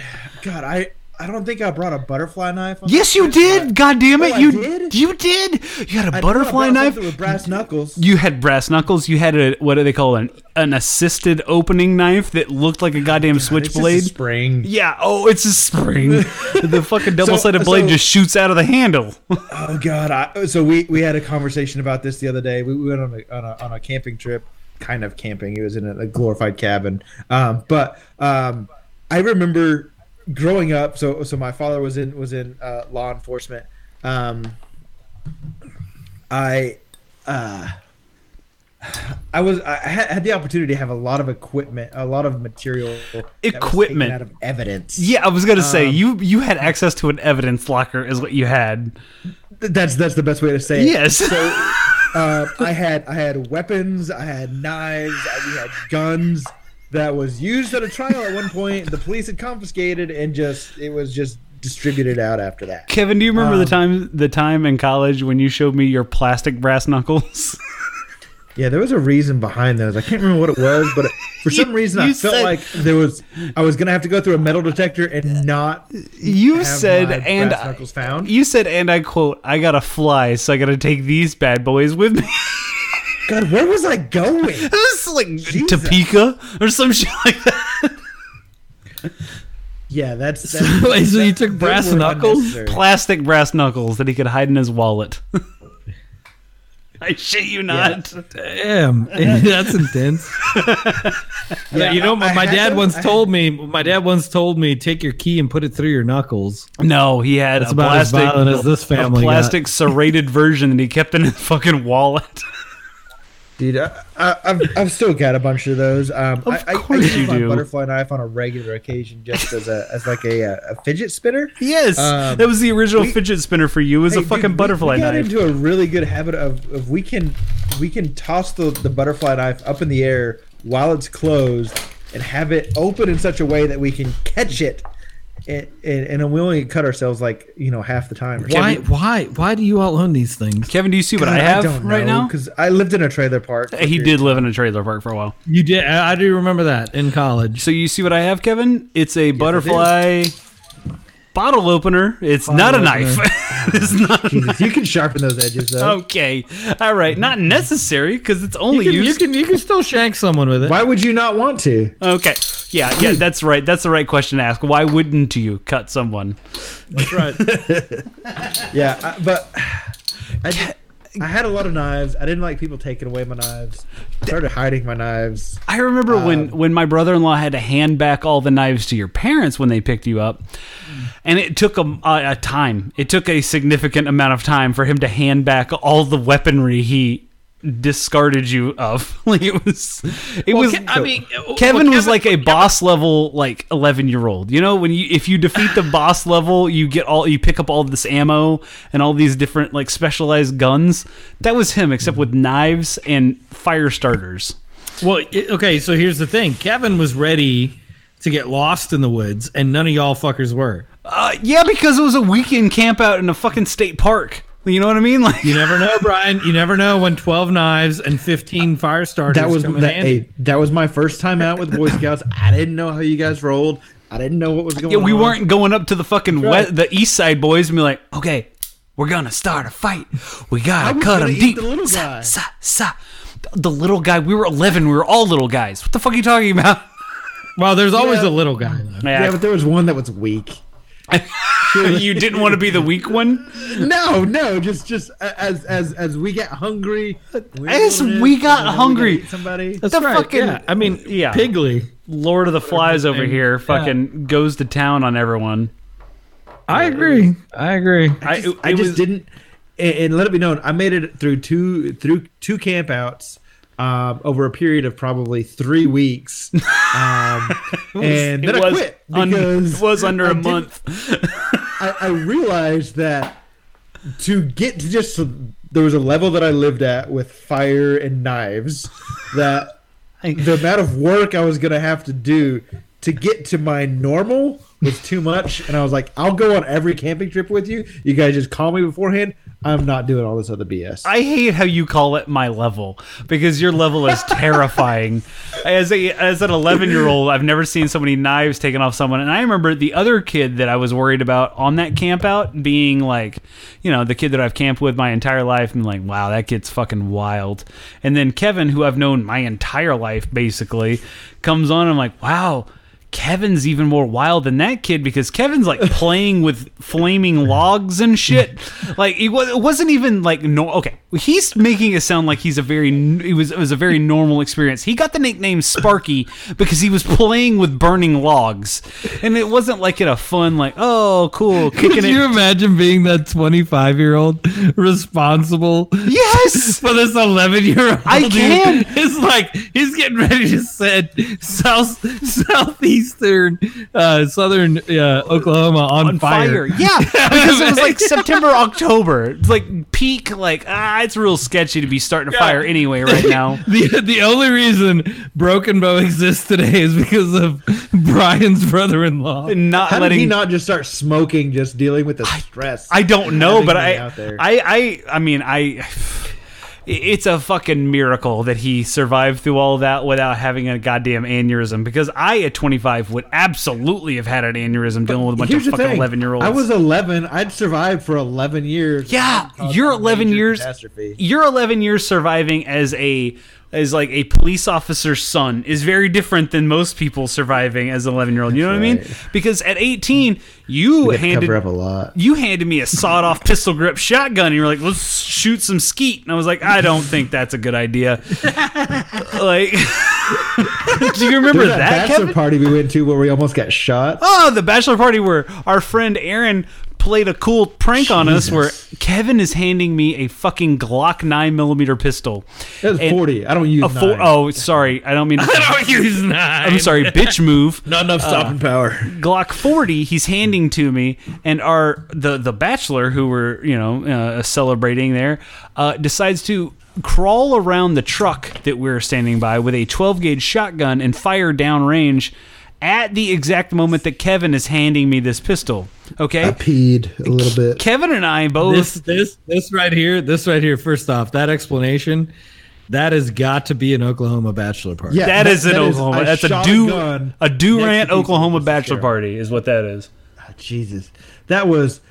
And there was so much alcohol consumed. At the same that time, is the most redneck shit I think we've said on this podcast. While we're on this, I want to advocate. Please do not consume alcohol in any way, shape, or form with firearms. Absolutely not. It was, and by a whole lot of alcohol, honestly, we were very responsible with the amount of alcohol we consumed before firing or fishing, right? Like we went about this in the correct way. It's not like we had Bloody Marys and then fucking whiskey shots. Damn it. Okay, that was different. Okay, I lost an ear to the sun. Okay, and we know on this podcast that Brian is irresponsible when it comes to sunblock or sunscreen. I will fry and bubble like a goddamn like salmon skin handles heat better than I do. Okay.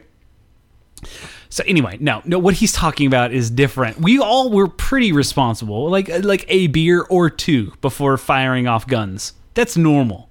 What's not normal is what my coworkers do, and sometimes send me pictures of empty bottles of Screwball whiskey in the front, like in the cup holder of their truck as they're driving down like their deer lease roads. I'm sorry. Wait. Your coworkers are doing this? Someone's coworkers are, yes. That's not very smart. It's not very at all, but it's also their land, which is okay. Yeah, okay. So the fence line doesn't move, no matter whose land. Yeah, it is. But I mean, we're talking about hundreds of acres in Central Trees Texas. Don't move. Like, that's fucking stupid. But it's stupid, but it's not dangerous to other people, right? Because they're. You're right. It's just going to be really sad for your family when you show up without a deer and yourself. And comparably. When your 11-year-old comparably when your 11-year-old shows up without a ring finger because they're in permanent shocker mode because their fucking knife went off, cut it off altogether. You know what I mean? That was the Boy Scout PSA. I'm gonna record that and send it to him. Like when your knife went off. just a thing here. What? Okay. Huh? This deer lease that I go out to sometimes in West Texas. There is another guy on the lease who regularly takes out a 30-pack of Budweiser and comes back with about human being. Comes back with about 6. Okay. No. He's out there from 7 a.m. till about 4 p.m., 5 p.m. when the sun goes down. 5:30. What takes him so long to get through 24? You know what I mean? Okay. There has been several times I counted where he has forgotten his gun in the. What? Oh, fuck me! That's different. It's one thing to drink and drive into a tree. Brian, it is 24 beers. It's one thing it starts with an empty bottle of Screwball, and then it elevates to holy shit! My gun's in the deer blind. Here's Rattling McRattleson coming up the road because of all the empty bottles, and then there's a deer. Can someone help pick me up? You know what? Did he get a deer? All right, we're good then. All right, he had a steady enough hand to shoot the deer, or at least in Michael Scott's case, had to stab it 13 times. I'm just saying. Why are you asking? Don't. To Kevin's point, let's not mix up the old drinking and shooting. It's bad times. It's horrible. It's a horrible experience, and honestly, it's one of the things that even the one beer that I had before. Even shooting, because we were shooting water bottles and shit, downrange by a pond. Even after that experience, I was like, I'm fucking done drinking and shooting ever. That is horrifying. So Frank's showing us a pair of shoes right now. Well, I'm glad you got it as a pair of shoes because honestly, it looks like an abstract painting from this angle. So, are you considering buying these or have you bought them? No, they've been bought. Nope, not a word. ESL, bottom's not a word. Bottom's not a word. I tell my 5-year-old daughter that every day. They've been bought. Not it. So from my perspective, I've never seen any of the shoes that Frank's bought. It's kind of been interesting listening to him talk about them because I get, having a shoe culture or buying something that makes sense. I buy a bunch of crazy stuff and same sort of thing. But knives apparently at age 11. Yeah, that was. I just found those. Evidence. Those shoes, cabinet. I wouldn't wear them, but they're not bad. They're not bad. So these are the other ones that I got today. Did you just buy those today, Frank? No. These couple weeks ago. Okay. They just shipped. Just got the email that they shipped. Yeah, it actually brought up the bit. Listening to the cast, I've really wanted to see, like, that's one of those things. I just get the audio representation of what the shoes are. I've really wanted to know what Frank's style is because it could be off the fucking wall. And that is what I expected. What is that? Is that a fucking? Is that a trident on the side of the shoe? It's a baseball glove, SB Doug. Is that supposed to be baseball? Wow. It's a baseball glove, SB Doug. Yeah, it's a baseball mitten. That's not bad. That's one that I could totally wear that. So. Okay, this is one I guarantee you cannot wear. Okay. He's always got one of these, Kevin. He's always got at least one. The ones you can't wear there it is. The ones that are worth the most. No, right? these are worth Frank. A lot. That's a tie-dyed. Is that an Jordan SB? A Jordan 1? Yeah. You know what? I'm not gonna lie. Only 12,000 made. They're cool. The swoosh is cool as fuck. Honestly. Worth about. I don't know. Don't humble brag here. Yeah, I'm not going to. Okay. Worth quite a bit. Yeah. Well, listen. I will say this. Those are actually not bad. I would actually be more willing to wear those than the baseball mitt shoes that you just showed me. Because the baseball mitt shoe looks like it was a baseball mitt from Arizona State, and I don't like Arizona State. It looks also like it was... Yeah, no. Would you wear these? Click through the rest of them. Hold on. What's Jordan 5s? Yeah, I'd probably wear I mean, it's like Jordan 5s, but like the dusty brown version. Yeah, this is sail white, but okay. Well, and on the camera here, it looks like it's dusty. Oh, maybe it needs to be close. Okay, that looks more white. But at the same time, I would be more willing to wear the tie-dye with the... Really? The yeah, J Balvin's? Fuck yeah, those were sick. But that's why, okay, so that definition, that's why there's a market. Someone who's willing to pay for the tie-dyes. Those shoes are fucking way cooler than the other shoes you showed. Except for the first one. The first one was pretty dope, not gonna lie. But the baseball mitt... Did you see the turduckens that I own now? The turduckens? Did Madden make a fucking shoe? A turduncan. Oh, turduncan. Oh, I'm sorry. Yeah. It doesn't make it any less terrible of a name. Right, exactly. Thank you, Kevin. It doesn't make it any less terrible of a name, he said. It's a mallard. That's terrible. Yeah, no, you don't like need that. the blue. No, I don't like that at all. So blue, black, brown, and turd brown. Yeah, for the listeners, there's like a light brown, a dark brown, a black, and then like a blue swoosh on one side and a green swoosh. And Frank, and then an orange sole. Frank, work. It looks like you were wearing... Oh, my God. This is probably my favorite pickups of 2020. Really? That's your favorite shoe of 2020? It looks like a goddamn homeless person is wearing that shoe. Wait till one day, okay? We will do the unboxing of it. The box is something else. I'm just going to lead into it. It's an oven. Okay? Shut the fuck up. It's an oven? It's in my fucking closet. It takes up about half my closet. Kevin Duncan is an oven? Yeah. Kevin, I shit you not. When Frank showed me the fucking, what is the Back to the Future shoe that had its own special box and charging pad? Yeah, had a fucking charging pad with the box. Yeah, but they're damnedest thing I ever saw. They're Back to the Future shoes though. So nope. Nope. Those aren't the Back to the Future shoes? I'm not. It doesn't matter what you say from here on out, Kevin. You're wrong. Doesn't matter. You said but, and that is a contradiction to what I have already said. Incorrect already, because the goddamn shoe is out of this world. I'm with you on some of that stuff, Frank. I mean, so don't try to fucking cuddle Frank's balls. That's that culturally relevant. They get to do a lot of extra things. Nope. No, it's not. You don't get to do a lot of extra things with it. So the reason I do it is because as a kid I could never afford it. Now I can.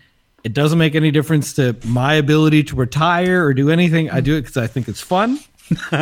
And I enjoy buying the shoes that I want to enjoy, like, you know. Yeah. And sometimes I wear them. Listen, here's the deal. I get that. And that's one of the things that I have learned to like understand is sneaker culture on this podcast. And like, I get it. I get that. Like, there are some things that we get to indulge ourselves in.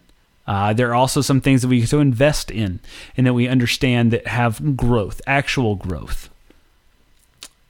I'm going to be honest with you. Those Turduncan shoes, they may be a step beyond, because at least the Back to the Future shoes had a wireless charging pad, that's technology. That's kind of cool.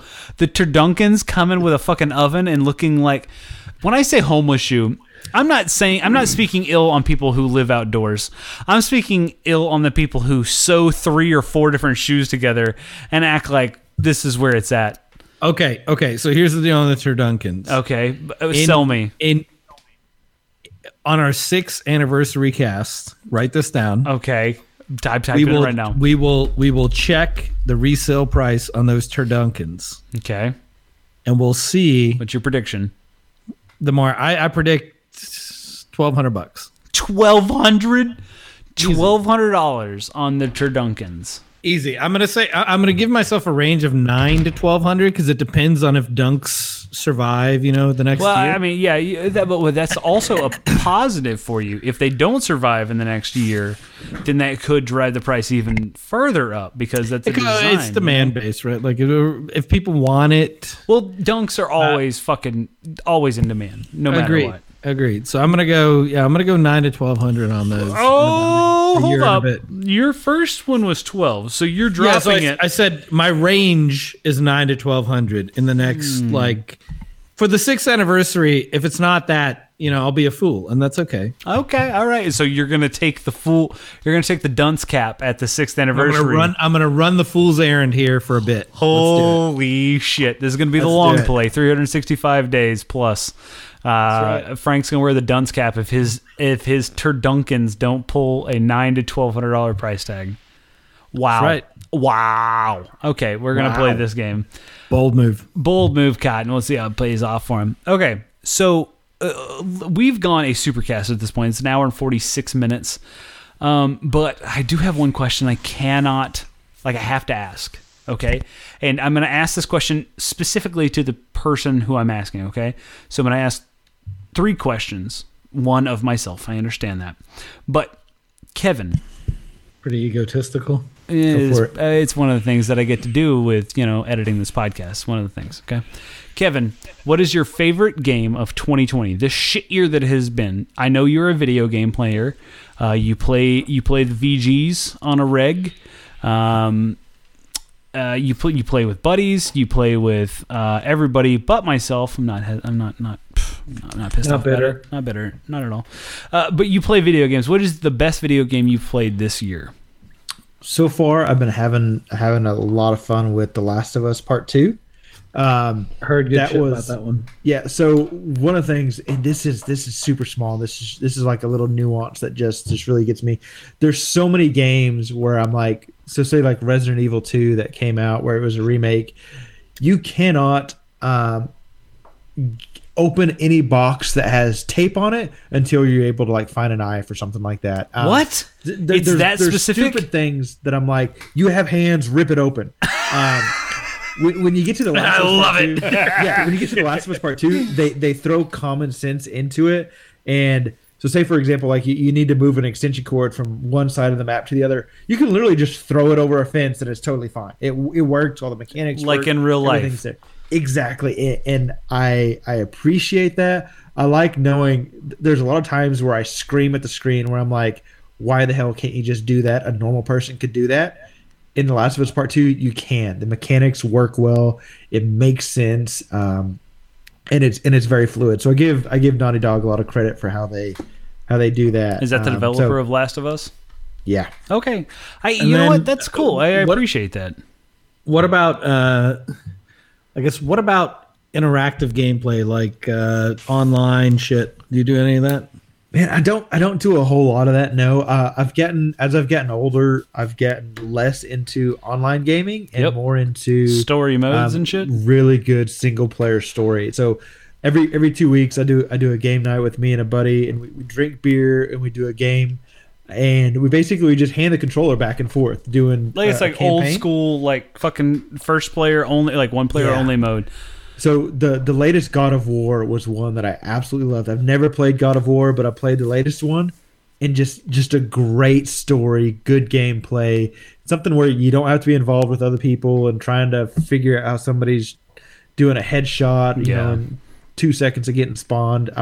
Just having a good story and having good gameplay, I really enjoy that. So for longtime listeners of this podcast, Kevin is a reason that I have played every Gears of War game there is. Because we used to play it in college. I used to go over to his house, and we would play one player like campaign mode, because at the time there wasn't like if there was a 2-player mode, it was never campaign. And we used to play Gears of War back when like it was the Xbox 360 first came out. Yep, that's where we played it, and it was a fucking blast. So he is the reason that I fucking play as many first player story modes that I do, because I'm with him. Like, I would much rather just play through a campaign on my own. If the storyline is good, I'll keep it going and explore what's happening outside of that. I'm not a big multiplayer player because I'm fucking terrible at it, but I am very good at playing against the computer. Even turning up the old difficulty mode on the computer, I'm much better. Oh, heck yeah.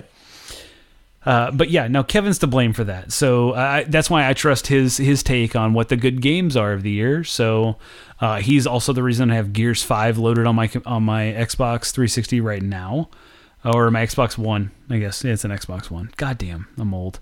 But then he's also the reason that I wanted to fucking check out God of War. Like, God of War's good stuff. Never played that game until he gave me the review that he did off the air. Play. So if you've got Xbox Game Pass, I've never played any of the other ones, but Devil May Cry. Okay. I can't remember if it's Devil May Cry 3 or 5 or whatever it happens to be, but it's really good. It's one of those games where the story is over the top. It doesn't necessarily make sense. It's way too dramatic. Yeah, it's fucking video gameplay. Yeah, it's really just fun. You have a lot of fun. The graphics are cool. The story's decent. And if you've got Xbox Game Pass, it's free. So yeah, play Devil May Cry. That's another one. It was Game of the Year last year. Shit, yeah. And I think Last of Us Part 2, I think, was up for Game of the Year this year.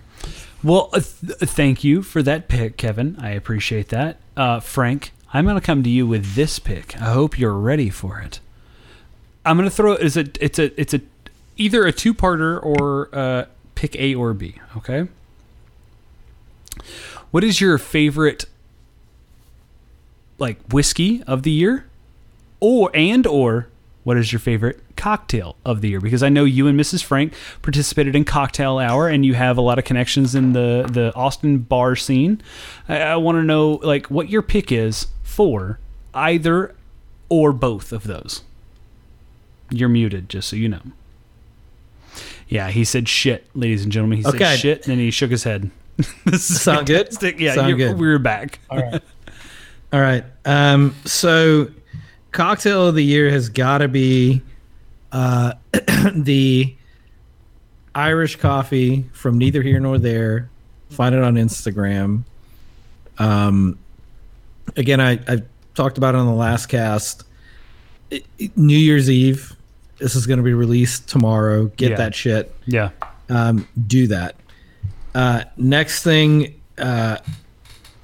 favorite whiskey, and I know Brian already knows this.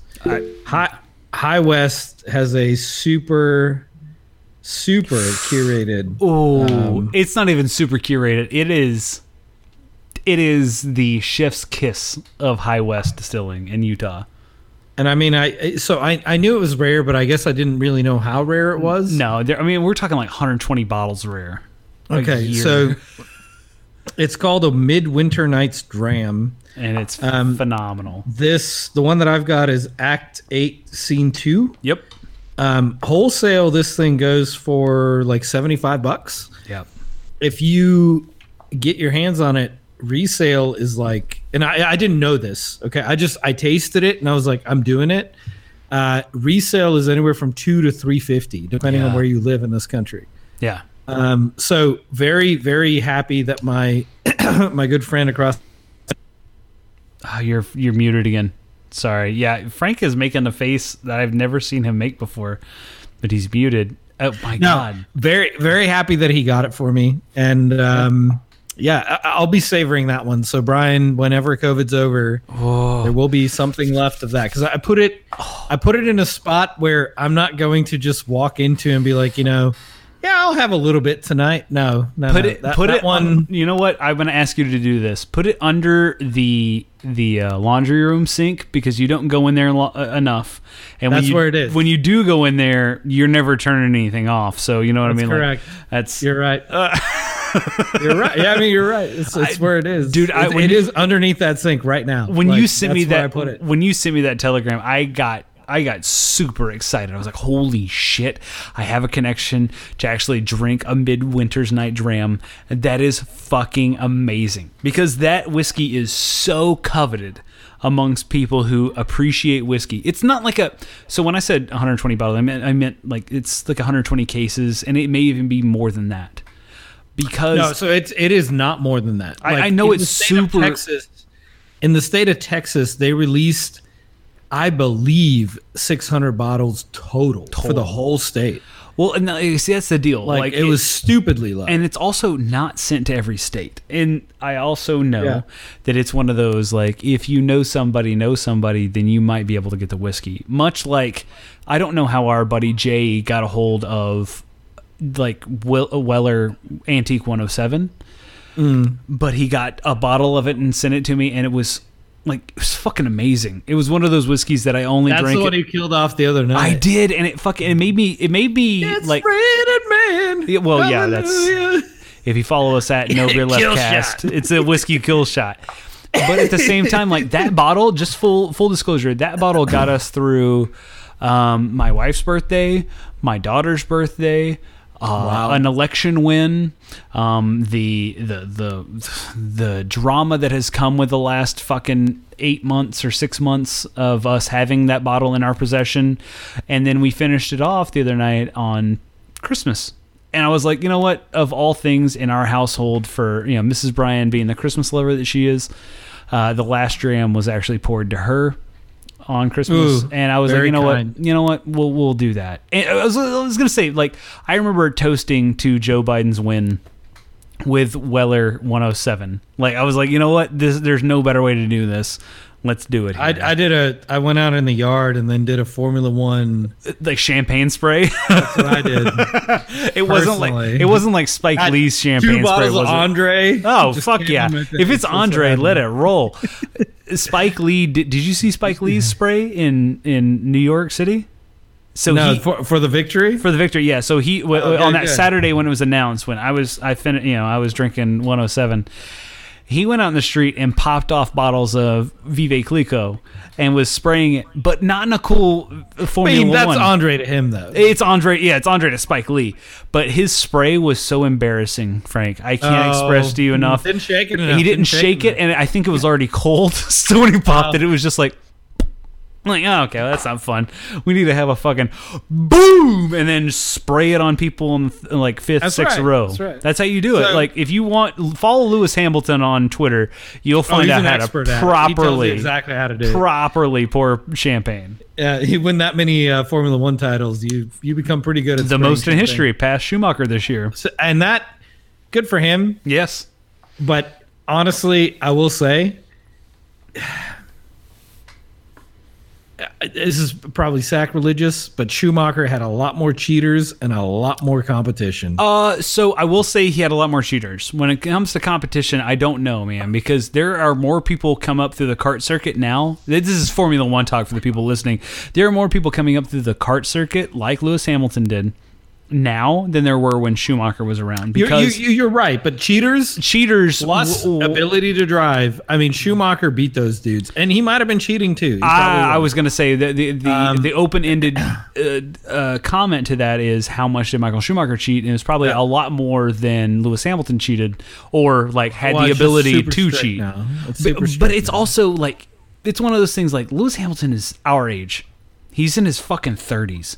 He's still got time to fucking keep adding on those victories. And he will. He'll be the greatest Formula One driver in the history of the sport. He's so fucking good. Anyway. And for a while there, it seemed like he was going off the rails. But okay, so Kevin. Sorry. Okay, we took a right turn there. I'm sorry. Coffee. Okay. I want to, before we get to Brian's question, which I'm going to ask, I want to divert. Okay. Because they're going to go hand in hand, because I think Brian has a take on this as well. So Brian's going to get a 2-parter. You're going to get a 1-parter, unless you also have cigars to include here. Coffee. Spoiler. That you've had this year that you were, you've become kind of a connoisseur per your message. So what's your sort of take on it? So I've been drinking a ton of coffee, just a habit of the work that I do, but no, nothing really sticks out. I know after one of the last casts, I started Irishing up my coffee more often and more regularly, and actually I had a fair amount of decaf coffee, like from the Keurig, the K-Cup type stuff. Decaf. Yeah, I know, but it was one of those things where it was the evening and I was wanting to drink. All right. Fine. And it was one of those things where like a beer didn't exactly fit the moment, but I still wanted to have something, and I ended up just brewing an Irish coffee. And is that a thing? It works. Yeah, it works really well. So I've been doing a lot of whether it be Jameson or just like Maker's Mark or something like that in some decaf coffee in the evenings, and that's gone great. Just speaking of coffee, this really brings out the nerd in me. One of the gifts that I got for Christmas was a Bluetooth connected coffee mug that heats your coffee. Shut the fuck up. That's the shit. That's awesome. Jesus, that is awesome. They sell the carafe too. Oh, I know. This is made by a company called Ember. Yep. I'm like, man, that's kind of cool. Like, yeah, like the mug that kind of heats it. That's great and all. Could do without the Bluetooth. I was like, you know what? That's great. Yeah, I have drank an absurd amount of coffee as a result of that just in the past week. Something about, dude, it keeps the coffee at the exact optimum temperature. So for me, it's like 137 degrees. Whenever it's at that exact temperature, like normally you're tossing out, or for me, I'm tossing out like a quarter of a cup of coffee because it grew cold or something. I drink a stupid amount now. It's unhealthy. I've been having to change my habits as a result. But yeah, no, coffee's been good in 2020. I've had more Irish in the last 2 weeks, and then just more coffee in general after it's been much more temperature controlled. So yeah, it's been great. I'm gonna have to check out the old Ember cup because I've seen it on Instagram and a few other like digital advertisements, but I've never like trusted it, if that makes sense. No, it works. But now that I hear it, I may have to pick it up. I wanted to do an Ember mug for the wife for Christmas. Yeah, Mrs. Frank is big into coffee. That was her like birthday present, right? I'm going to tell you right now, they were sold out. Just went back on the site, and they are back in stock. So okay, for anyone looking to do that, now the travel mug's a little bit more expensive than the cup itself, but either or, what are you gonna do? Kind of go for it. So okay, cool. So coffee. Temperature controlled makes a huge difference. I understand that. I will say I have gotten into Peet's Coffee, which Peet's Coffee is like nationally available now. I'm sorry, did I ask the question yet? No. I was just I was piggybacking. Okay, you don't need to piggyback. Let me ask you your question, and then you can go off about Peet's Coffee all day. Okay. I'm sorry. All right. Sorry. That was a twofer. I didn't mean to. I don't host this show often, so when I do, I take it real serious. I'm very, very sorry. Very sorry. So Yeah, let's talk about. Well, first off, can we talk about my golf game real quick? Nah, we can't. We don't have time. Can we spin the wheel of topics, and then the first topic is going to be my golf game? TikTok. I gotta. Frank's golf game. No, it's bad. It's bad. He yells it. When's the last time you played? A while ago. He yells you put it on one right down the gut. He yells at drivers. You know what I mean? Like drivers. Okay. And then delivery driver. You know what I mean? I do. Callback. My driving game's totally maniacal. I fucking hate drivers. The people who deliver his soft water mechanisms. Oh yeah, put it next to my garage. Don't put it at the end of the driveway, you asshole. I don't have a fucking. And then I picked that beast up and I put it at the top, and I was like, "Oh, you couldn't do that with your fucking special cart, you dumbass." WAP. It's the wet ass water. Yeah. Okay. So let's talk about this, Brian. Okay. Yes. 2020 been rough. It has. But you have introduced yourself to your cigar game, as well as continue to flourish in the game that is coffee for you. Well, I have. Yeah. I mean, you served us like Death Knell 2000 coffee the last time we were up there. So let's talk through your favorite cigars, and then also because I know you smoke them in the morning because I see it. You and Cigar Noir go back and forth about this shit all the time. We do. What is your cigar to coffee pairing of 2020 that you were blown away by? So here's the deal. Okay, so as far as cigars go. Cigar Noir or what is it, Crypto and Cigars on Instagram has he's reeled me in. He's reeled me back into the old cigar world. He got me back into the cigar game, and in 2020 I have found that I have a new favorite cigar, thanks to Frank. Obviously, sending me the recommendation of Padron Damaso cigars, which are fantastic, honestly. So good. It's literally like a bottle of amaretto liqueur in a cigar. It's not fair how consistent that flavor is either. Well, across any Padron Damaso you buy. But that's the thing. Like, that's what makes it worth the money. Honestly, that's what produces the value of that cigar, is that you know that every time you light it up, it's going to taste the same way, and it's going to taste amazing. Anyway, So I have found in my Brian ways of saying, like, that's cool, but you know what I mean? Like, I'm saying to myself, like, that's a good cigar, but let's see what we can find better. I have found Ave Maria Divinia cigars.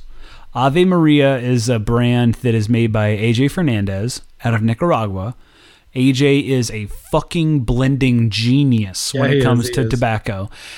So for his Ave Maria Divinia cigar line, that is his like primo top of the top. And I fucked up. I bought his what's called the AJ Clown Car Corona variety pack from Cigars International. In that came Ave Maria Divinia. And I was like, it was 10 cigars, all Corona style, so they're pretty short, pretty skinny. And I smoked every one of them. And I was like, Divinia is by far the best. And Divinia is also a light Connecticut wrapper cigar, which, as you may know, Frank and I have talked about, Connecticut, not my game. I am a natural Habano Maduro wrapper cigar smoker. Bigger flavors, more happy Brian is. Connecticut's my game. Yeah, Connecticut is Frank's game. However, all right, Ave Maria Divinia is a Connecticut wrapper cigar that is like, when I say blows my tits off, nipples are gone, my friend. We are flat-chested Brian, okay? It is fucking no more B cups. We are full A's, and we are fucking rolling down this mountain. There's a name for that. What is that? Mastectomy. Okay, well, that's too much. Okay, that's real. That happens. That's like a real thing. There's an image and it just I don't like that. It's a thing. It's possible that you should have not even brought that. No, it blew my tits off. I don't know how else I can bring that up. It literally blew my tits off. Anyway, just switch up tits with another word. Blew my nuts off. It blew my mind. I don't know. Fine. It blew my nuts off. Nipples were flying. God, now I'm just. Now you just picture my nuts. nuts, wow, aren't they you? just castrated. Yeah, just castrated him. I mean, It's God. fine. You can, and I would still enjoy Ave Maria Divina. And it's fucking. Say the cigar's good. No. By saying the cigar's good, that opens it up to like 8-9 cigars that I've had true, this it's year. true. When you throw It's, body you know? parts in, no, I get confused. You may value No, body No You parts. should- no reason to include castration. You and shouldn't vasectomies in feel- your description. Look how fucking beautiful This cigar this is so amazing. I'd have a castration. I would. I might. Challenge you on that if you say you would. I might. There's a video clip going around of people going like, "Would you give up cheese or blowjobs?" And people were. This dude is playing Rocket League, and he's like, "Oh, I'd give up a blowjob, no doubt. My jaw gets so tired in the middle of it. You know what I mean?" And Jesus. at the point, like, you're kind of right. Ave Maria Divina is so fucking good. Like I will fight people on this. Frank, I've got one saved for you. Or if the next beer shipment Kimbo that I slice of cigars. it's better than Kimbo Slice. This one won't die. You know what I mean? Yeah, that's a joke because Kimbo died like That hurts, Brian. fucking like 6 years ago. Anyway, this one is fucking amazing. AJ Fernandez, like if you see anything with AJ's name on it, buy it. Buy it. Buy it, and you will not be disappointed. I bought the AJ Fernandez like collaboration series, which has his collaboration with H. Upman and Monte Cristo. I smoked the Monte Cristo the other day when Chelsea fucking drew with some bullshit. Anyway, the cigar made that morning worth it. The fucking cigar was amazing. Frank, you're on mute if you're trying to talk to me. I'm sorry, buddy.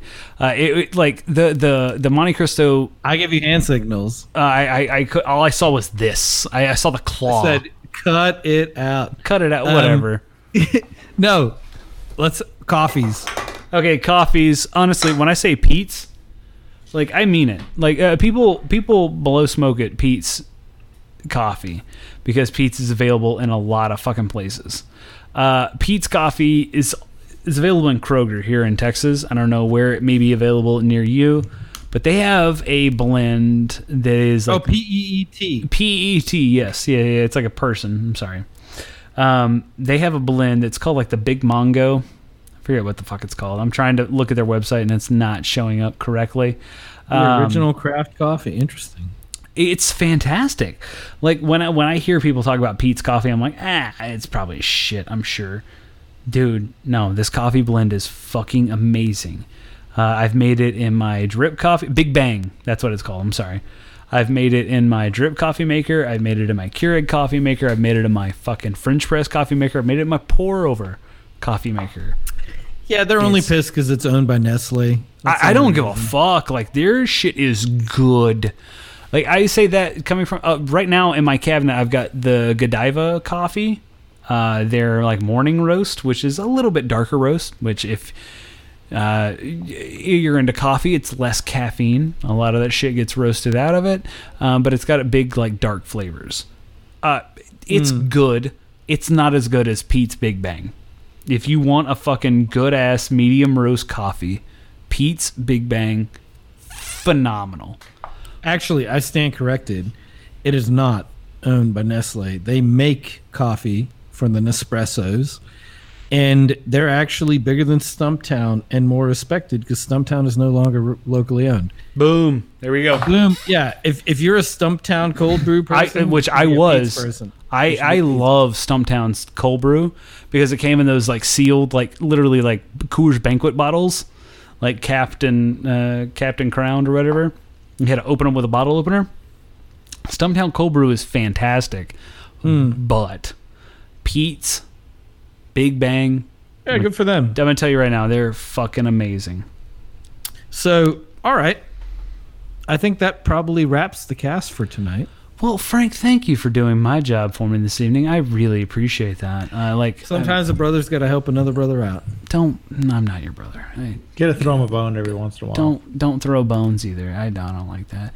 But you know what? I think he said throw a bond. Oh, throw a bond. Bones. Okay, you can throw a bond if you want to. I'm gonna hit with this because I feel like it's appropriate at the moment. You know. Man, 2019 was the year of Post Malone, the year of So many things in 2020. What do you throw it back to?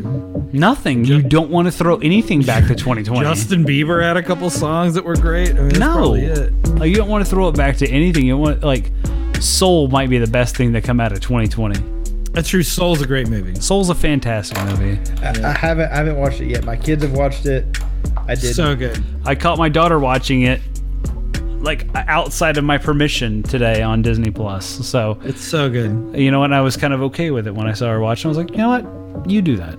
You watch. 2020 is just the year of perseverance. That's true. Literally survival is what 2020 is. It's the fucking Kevin anti-Whitland shit, anti-fire shit version of living. Did any of us think that, you know, when March came around and we started quarantining, that we would be able to do this, you know, 9 months later and still keep sanity? Bro, we've been doing this on this podcast for almost 5 years. So yeah, You guys are a I was unique breed. I was pouring. We were ready. No. Yeah. Outside of the joke, no. I mean, Yeah, you were prepared for it because the vaccine was going to take a while, but you know, you live and adapt. It's kind of all you can do. I've been surprised how well we've been able to adapt to things, and how, you know, throughout everything, I've still been able to keep a positive attitude, stay happy, still talk with friends, and you know, we're all still around. That's honestly the biggest blessing of 2020 for the people who can do that. Yeah. And it's on that point that I will wrap for us. Ladies and gentlemen, this is the last podcast of 2020. Thank God, and unfortunately, honestly, because we enjoy doing this podcast, we would love to do it forever. But in order to do that, we need you to rate, review, and subscribe. Okay? So please visit your favorite podcast application. If they have the ability to review our podcast, review it. Be sure to subscribe to it as well, and leave us a review over on your podcast application or over on Apple Podcast. We really do appreciate it. If you want to reach out to us on social media, you can do that on Twitter and Instagram at NoBeerLeftCast, at NBLB Beer on Twitter as well. We're there. And at NoBeerLeftBehindCast at gmail.com. If you have beers that we want to review, that you want to hear reviewed, or whiskeys that we should be trying, or cigars that we should be trying out, or coffee that we should be sipping on the mornings, let us know there. Okay, ladies and gentlemen, I appreciate Kevin joining us on our podcast this evening. It's been a blast. It's been 30 plus years in the making for me. So for Brian here, 33 for his mom. Yeah. What? So for Brian here in North Texas, I'm out. From Kevin in Central Oklahoma, thank you so much for listening, and I'm out. So many Kevins in Central Oklahoma, you'll never even know who this is. For Frank in far north east Mexico City, Happy New Year, everybody. Let's make 2021 at least 3 times better than 2020, which we're gonna aim low and hopefully like shoot for this fucking moon. I don't know, land in the stars, let's say that. Also, I found that in the holiday season, right, we all have skills. My best skill by far is always being able to tell what's wrapped inside my gifts by just shaking them or touching them or whatever. It's a gift, really. I'm out.